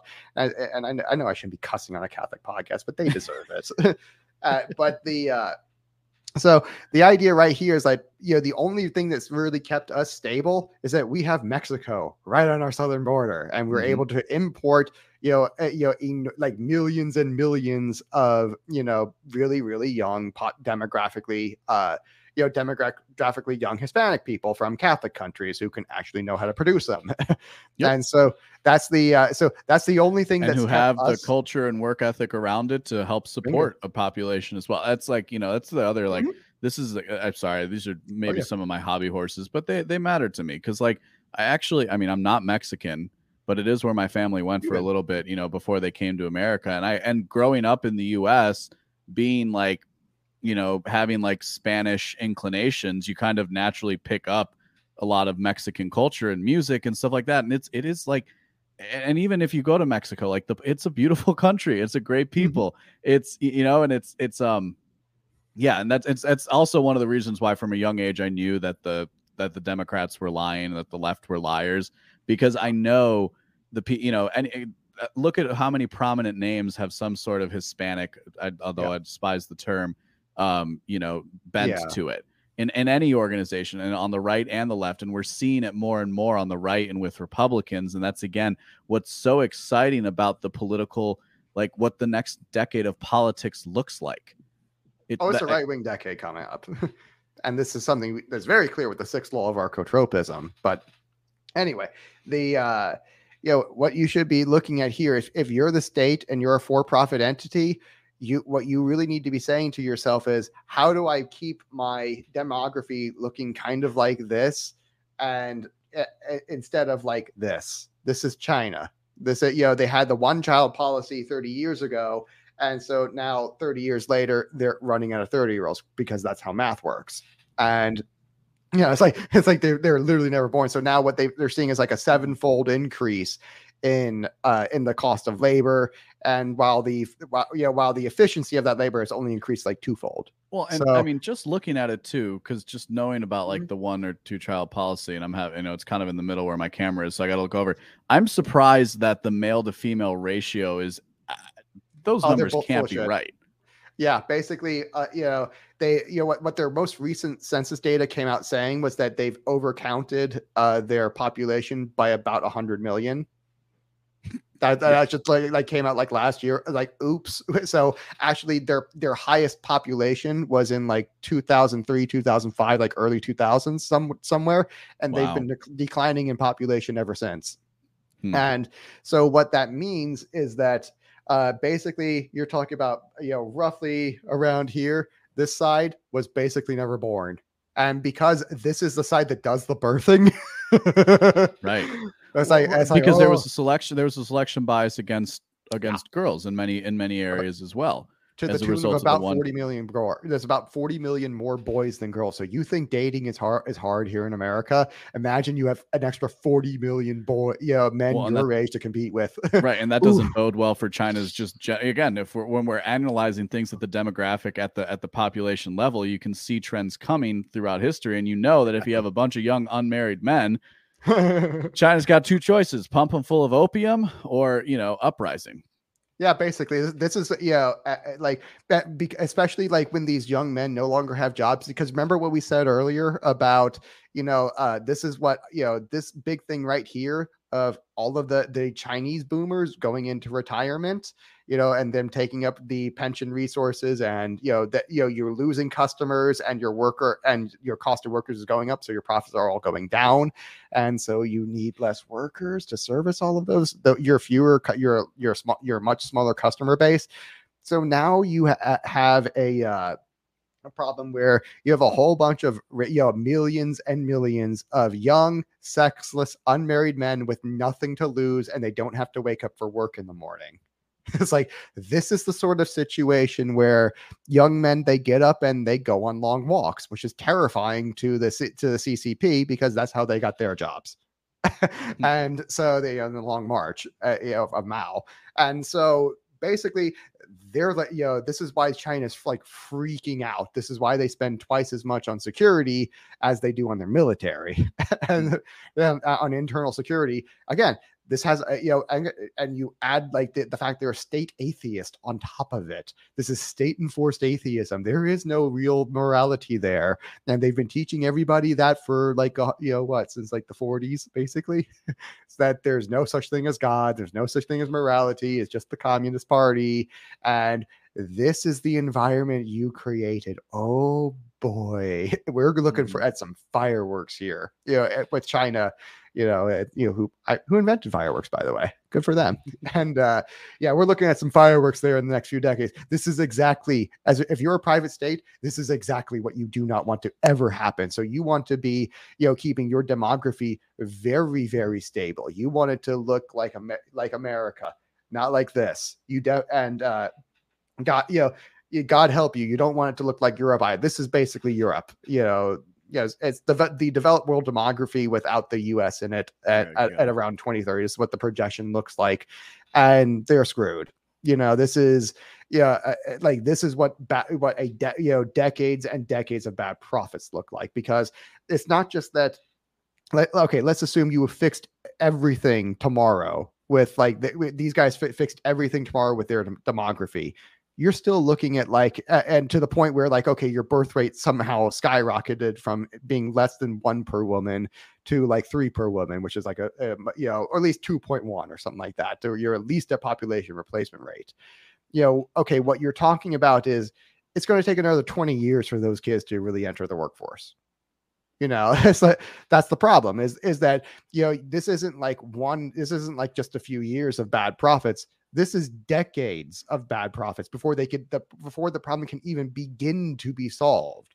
So you as a state, if you let your birth rate decline by not properly implementing Roman Catholicism in your population, you are looking at easily 2 to 3 decades of bad profits, and your shareholders are not going to like that. Your shareholders are going to fire you, because that's the incentive. If you are here to maximize profit as the state, you need to be hardcore enforcing, not just any kind of Catholicism, not what the German bishops are doing, because they're a bunch of morons, and who are saying, oh yeah, gay, homosexuality, all that stuff that doesn't produce kids.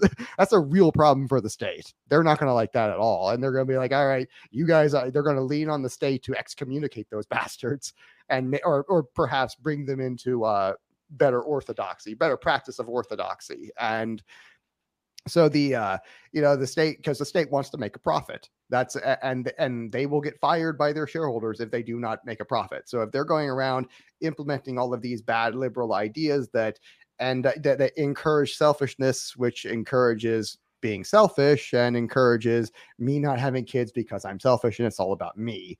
That's bad for the state. That's bad for the profits. They don't like that. And, their shareholders are going to be insistent upon them maximizing profits. So in a very, counterintuitive way, it's actually, unironically, capitalism kind of is the solution here. That if the Catholic Church really wants to see its ideas put forward, they need to be encouraging a lot more, private statecraft, not just free market capitalism. They need private statecraft, because that kind of completes the circuit. Private statecraft is what gets you, this maximum profit. This is what gets, this sort of idea is this is what's actually going to create the civilization that we kind of want to see as Catholics. And this is not just my argument to the bishops, of the Catholic Church. This is my argument to libertarians as well. It's hey, if you want a really good state, if you want private property, religion's the way to go. It's this is the thing that works. This is the thing that actually gets you to where you want to go, because what you really need, if you want to have a good private state, is the elites have to be properly incentivized with money. That's the thing they care about. You don't need to convince them that your morality is true. You just need to pay them to get the right result. And this is the kind of private corporate statecraft coupled with Roman Catholicism is basically the solution that makes all parties happy, except the Well, left, you know, and because they're just Satanists. and to put it in, and to basically just restate that, just a adherence to a general Christian ethic, like Mhm. you know, it's that, because that's it's the law, it's the legal framework with the ethic on top of it that you could, which actually reflects morality and therefore can be harmonized throughout a society, throughout a Mhm. people. It actually It's reflects truth. right. So, because, which is to say, because like people are going to get hung up in the Catholicism bent of things. And, it's like, again, maybe it's You want the pointless to speak result? to those critics, but it's worth at least addressing their claims. Like, Yeah. what do we see in what do we see in just the recent history of America, but that abandonment at the corporate level, at the highest corporate levels Mhm. of basic Christian ethics? And what have they adopted instead? They've adopted the cult of death. They've adopted a cult of death, the cult of diversity, inclusivity, and equity. Die, right? Like, yeah, it's Yeah, clever, but it also, but like, it's a little too clever, isn't it? Right? Like a little this, bit. but and how they actually represent it as day, DEI. Wow, that's really close to like what we actually, the word that we actually use for God, in deism, deism. It's a very, yeah, okay, so literally that has become the ethic by which people at the highest levels think that you can orient yourself to create a stable society. However, invariably, if for no other reason than you make, because I always try and find like, what's the simplest way of like, forget, the rhetoric. What's this like? If for no other reason than you're making the concept of sex that much more complicated, it is going to become that much more difficult for a society to reproduce. Exactly. And the solution here is providing beneficial constraints as a service to society for a profit. It's like if you want something, put a profit incentive on it, pay people to do it. And so if you want beneficial constraints, if you want the liberty, the freedom to choose the good, put a profit mechanism on them because that'll make people pay you for it. The and so, and with these corporations who have, they don't nominally, they do have profit incentives. But, I think something that's really interesting is we've seen a rightward shift in corporations like within the last like month, I'd say. Like Netflix Yeah. told its employees to, shut up about wokeness basically. And Yeah. it's like, Elon Musk is taking over Twitter, and you're seeing a whole bunch of other ones who now they're realizing this demographic destruction, that this is what that causes. Well, but This is what. this is also something predictable, Mhm. right? Like, it's not the case that Netflix just had a bad year. Yeah. Netflix has been losing money for years. I think they lost $70 billion. They've lost like upwards of $70 billion a year. Yeah. So that so now is when they're finally coming to that point of like, we can't placate these children anymore, right? These and some of these people are Yeah. victims, frankly, of the zeitgeist of the age, right? But these infantilized adults who have no concept of agency or self-reliance, who have their Mhm. entirety of their being, right, what they call their identity, tied up in the work that they do. And right, and in it being that the work that they do doesn't have any value into itself, only that it serves their morality. What is the morality? The morality they've been given, where they've been given in the universities. What is this morality? Again, to the point, it is this this false morality of Yep. die. Basically, yeah. And this is something that you see this also from Thomas Aquinas, because he makes the argument that sin is an act that has no being, and you can rephrase that to say that sin is necessarily self-destructive. Is that, it has no self-propagation mechanism, it only has a self-destruction mechanism to it because it lacks being, and because it's outside of the nature of God, which is the only thing that exists. It's the first cause of existence, so anything that exists has its existence in God. And because sin has no existence in God, it necessarily is self-destructive. And you see this in the demographics. You see, and like, by the way, Russia's demographics are like the second worst. It's like the only, China's like the number one worst because they had like the one child policy. And the second worst, kind of by a fairly wide margin, is Russia, who like back in like 2016 or 17 had to just like make up 8 million babies that weren't in the prior year census because their demographics have gotten that bad. Mhm. They are like the highest nation on earth in terms of abortions. And so it's like this this is a problem that's plagued basically the whole East because they just stopped having kids. Yeah, and like you see this in every demographic structure in the East because of communism. Basically, they had a really low morality system. And but I mean, Putin, to his credit, is like trying to reestablish Eastern Orthodoxy, which has problems, like civilizationally, Well, like to again, where at the that epigenetic, at the evolutionarily speaking, that's kind of consistent as well, right? Why would you want to reproduce heavily in a communist system? exactly. Right? It doesn't actually benefit you in any stretch, in any by any stretch of the Mhm. imagination. Whereas under capitalism, more kids are fine, right? Under agrarian, Mhm. even under like a solid agrarian You can live system in the with a good suburbs, and with a good governance, right? Some kind of actual decent governance, right, yeah, is preferable to that. So you can, so again, it's even like a reinforcement of there's multi ways that this thing self reinforces. That right. again, sin is necessarily self destructive, and you see real results on this. That this thing really manifests itself in reality. It really does not have an existence to itself. It really is necessarily self destructive, and so Even the best, sorry, even the best of them, right? Like, so again, communism, fascism, progressivism, for the three, like Mhm. the three things that were percolating in the 20th century. Even the best of them, well, the The best. American system that came out of the three, and Mhm. it's like, this is a most justified situation, right? It's not Yeah. about it because like, again, what is just, like, who can judge between them? Like, what is just is actually something that's like calling to our individual subjective interpretations Mhm. of the world, and what conclusion can we come to, right, if you will. That's the matter of justice, that's the matter of law. Morality exists above that. Outside Mhm. of that, it's outside of that to an extent, right? Justice is about trying to find that, whatever. Anyway, to the point, Mhm. even the most just of the systems still, what did progressivism do? Sterilize millions of people, right? A Introduce million misogyny. abortions a year. Yeah, introduce misogyny laws. We have the massive abortion complex that we have in the US today. That doesn't even So begin to take into the account the transgenderism of today, which is like, okay, you're sterilizing your 5-year-old and it's completely normal for yeah, whatever reason. it's a new form of sterilization. Yeah, that's a fact. Like I said, you're Now making this actually now way you're too really complicated. sterilizing the gays. Hmm. It's funny how sometimes they it's like there's that old thing that every now and then progressives will accidentally reinvent conventional morality, like where they say that, all right, well, if I can't abort my kid, then I'm not fornicating anymore. It's like, good. Yeah, Well, yeah, good job. or in like another way, like the affirmative consent, like the consent Mhm. ad absurdum, right? Yeah. The idea, like, can I hold your hand?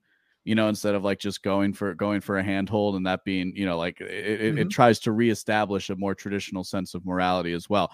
But but the talk of that and sterility brought me back to a question that I kind of wanted to ask before, not necessarily as an objection, but as an observation that could be brought up as an objection, which is like, okay, you know, us two guys on the internet are analyzing this, are looking at this data, like doing basic predictions.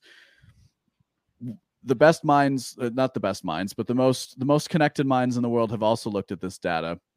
Why is it the case then that the culture de jour, if you will, promotes sterilization and promotes having less kids, if what you're saying is accurate?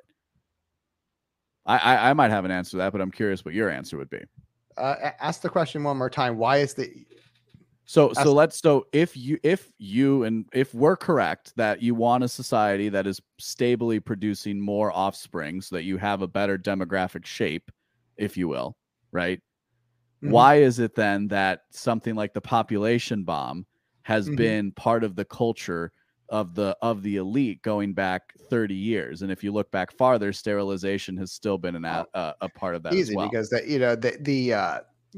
their structure of the state doesn't really care about making a profit. That's the problem with a republic, is that you are definitionally saying that nobody owns this thing. This is something that all of us have a right to. It's public property. You get the tragedy of the commons, and the tragedy of commons being that the state kind of eats itself to death because it's public property. No one takes care of it, and no one tries to better it, and it just turns into a disaster. and you make the streets public property, and streets and sidewalks public property in San Francisco, and what happens? You have homeless bums living door to door, basically up and down the streets, and because nobody owns it, nobody can exclude anybody. Nobody has a proper incentive to really take care of these things. And when you have that as the model of how you're going to run your government, like, yeah, they're not going to care at all about about whether society does well or not. And you see this is why every single republic in human history has about a lifespan of less than 300 years, and the average life expectancy is like around 200 years, less than that a lot of times, because they just eat themselves to death. They fight themselves to death. They have way more wars with republics than you do with monarchies, which is because I mean, if you think of like Rome, in their first 230 years, they had 26 civil wars. That doesn't count the external wars. That's just the civil wars in Rome. Our founding fathers were smart enough that they understood that, oh, hey, democracy, and by which they meant republics, by the way. They weren't just talking about, regular, like, direct democracy. They were not just talking about that. They were talking about republics too. And because they had looked into Rome and they understood that, and they've had plenty of republics around the years that have the exact same qualities, to where some guy wants to run on robbing the other guy. It's like, I'm going to rob the 49% if you elect me. And yeah, you get people like that who will just rob. They'll use this thing as for greed and personal enrichment, and because of this, republics always increase scarcity. They always increase decadence. They always end in disaster, basically, because you have the tragedy of the commons instantiated in law of your state. And so because of this, republics never last long. And our founding fathers did their best to try to mitigate those democratic impulses. And they also established something that they kind of knew wasn't going to last forever. Yeah, kind of. Right? Because and it didn't. It barely lasted 100 years, and then we basically had the institution of mass democracy. Right? Once the science of mass psychology was discovered, right? Once it was understood that you could actually manipulate a population through their emotions and through perception and things like that, they didn't even bother with the Republican form of government that they had.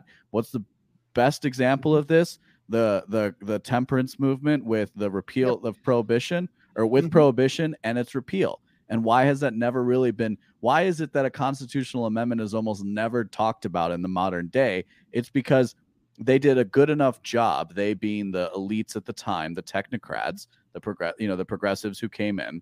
Yep. And they created a system that basically transformed to where today it's considered completely appropriate to talk about. And in fact, the United States government's job, as they say time and time again, is to make the world safe for democracy. Why are we supporting Ukraine? Because they are defending democracy, even though that they've completely consolidated their political system and they've completely consolidated their media underneath the government, right? But they're defending democracy. So I like to give credit to people who are like the founders, who were, humans, but still brilliant humans at a time. They understood better than the people who came after them what was actually going to be required for the maintenance. And again, to the point, we stand here at this moment in history and say, oh, well, it was a nice run, and the Constitution is still great, but it's not doing anything politically to make sure that liberty is actually protected. Manifested. Yeah, and to manifest. And what I say of the Constitution is that it was a really good first try. It's like they understood that the problems, and they were looking for a way to kind of solve them. What's great about saying that is that we completely bypass the entire and it's not. I don't. Yeah. This is going to come off insulting, but we completely bypass the anarchist question. Yeah. And it's a far more and if for nothing else than an exercise of American pragmatism, that might just be the patriot in me, and I don't really care who hears that anymore. But just in an effort of that, it's like a really good first try. What can we do now? What are we going to do now to actually to actually propel this even further, to create an even more stable society where people can actually reach a state of liberty. Hmm. And this is, and because the American right, who's like the defenders of the Constitution, they just watched in 2020 as the election got stolen in broad daylight, and they were gaslit for for years and called racist and thrown in jail, all that stuff. It's And like they not just even like, given the same due of yeah, the opposing side, who have contested every single election that they yeah. have lost. As like, and this one was like clearly stolen in broad daylight. So it's like, all right, the Constitution, this is really just a power projection game. And the right has kind of come to this realization now, all right, the Constitution's dead. Basically, this thing, it was a nice while it lasted. It was a good first try, and there's no real going back to it. So what do we do now? Because the last thing we tried didn't work. And just saying that, oh, we should just go back to our principles and try it. Well, they didn't work. Your principles didn't work. And this idea of the Constitution, it was a good attempt. We need something new now. How about private statecraft? How about we treat this thing like a private company? And because I mean, literally, you have people, conservatives who run on that exact line everywhere. I am a successful businessman, and I will fix this problem. And it's like literally no company ever runs itself the way the U.S. Constitution runs the government. Like there is no company on earth that runs this way, and stays in business. They all go out of business. And so that's why that when you say, I want to run that, I'm a private businessman, I am well prepared to take, to fix the state problem. No, you are not, because that is not a private corporation. That is that which is the number one problem. If this thing was a private corporation, you would be fully prepared for it. Like, my God, you'd be perfect for the job. You, Mr. Successful conservative businessman who, ran a successful business for 20 years and knows how to make a company, turn a profit. It's like, you would be perfect if this thing was if the state was a private corporation, which it is not. Well, you know what you also do when you run a successful business? Mhm. Like when like when that employee stops showing up, that was like a really good worker, or or just like, like has been there for a while, like, you call on them, Mhm. right? Or like you have systems in place to make sure that your people, like, again, and this is what happened. This can be malformed in the corporate structure, but when it's done properly by good people, right? People who have that moral element to their being, right? And Mhm. who constrain themselves to that. Those, like, that actually does involve, it's like, things that people would freak out about. It's like, yeah, okay, they're again, there are limits, of course. That's kind of the point. But Mhm. you actually do care for the people who are part of your organization. You do, because they're good for you. It's good for you to be good to them. That's the beauty of corporations, is that their incentive structure is created in such a way that it mimics the Trinity. It mimics the Holy Trinity in the Catholic sense, to where we believe that these persons of the Trinity all love each other, and they treat each other, but with perfect actions. Well, right, And and this so basic praxeological Austrian insight of that when you get profit, you're actually, doing in the something under right. the right conditions, you're providing a social good. Whether that's you Exactly. as the entrepreneur of one, right? Like the whole idea of, like, if my wages or my profit, if you will, um, are for the value that I provide to an organization for the product that I create. But what's actually happening is you got to work. And what's the problem with work is work kind of stinks. So that's where you need that incentive to actually go out and exchange something, to actually go out and achieve something. And you This is want like basic programming of a biological creature. Yeah, and you want like a state that gives you a really good education. It's like, I don't really have a problem with state education. I just want it to be a good education where they're teaching you like critical thinking. They're teaching you, good Catholic ethics, and they're teaching you all these things that actually turn you a profit later in life. That actually turn you into a good person. That is, a person somebody else wants to hire to do a job, and who, the person who doesn't see work as this inherent evil, he sees it as what God created him to do. The first thing that God said to Adam was, take care of the earth, rule over it, dominate it. And he basically made him a farmer. And, he A was, steward, yeah, basically, yeah, you were the right? steward Because of it's not creation. actually yours. It's for Exactly. you to take care of, for the next generation, for the people who come after you, because Mhm. that's what's ordained. That Yes. these are the fundamental myths that are worth building a Keeping around. Yeah. society around. Exactly. And, if you really want to have a, private, and theoretically, there is no real objection to this from a libertarian standpoint. There's only one from an atheist standpoint, and from the standpoint of a libertarian, I say that in air quotes, of there's not really about liberty for them, it's anti-authority for them. Their problem isn't that, it's not that they really want property, not like a lot of other, not like they say they do. The problem is they don't want authority, or they just want to be that for themselves in the classical liberal sense. And and this is like the main divide between like left libertarians and right libertarians, so that the right libertarians, there's like, oh no, we do want authority, we just want it to be proper authority and legitimate authority. And the left libertarians are marked by the fact that they either say that and really don't mean it, and their actions show that, and their reactions really show that, or they just explicitly reject this idea of legitimate authority, and most of the time they do. And so like the right libertarians, who are like the Hoppians and say, yeah, we just want legitimate authority, that's the kind of person that, if there really is no good art there.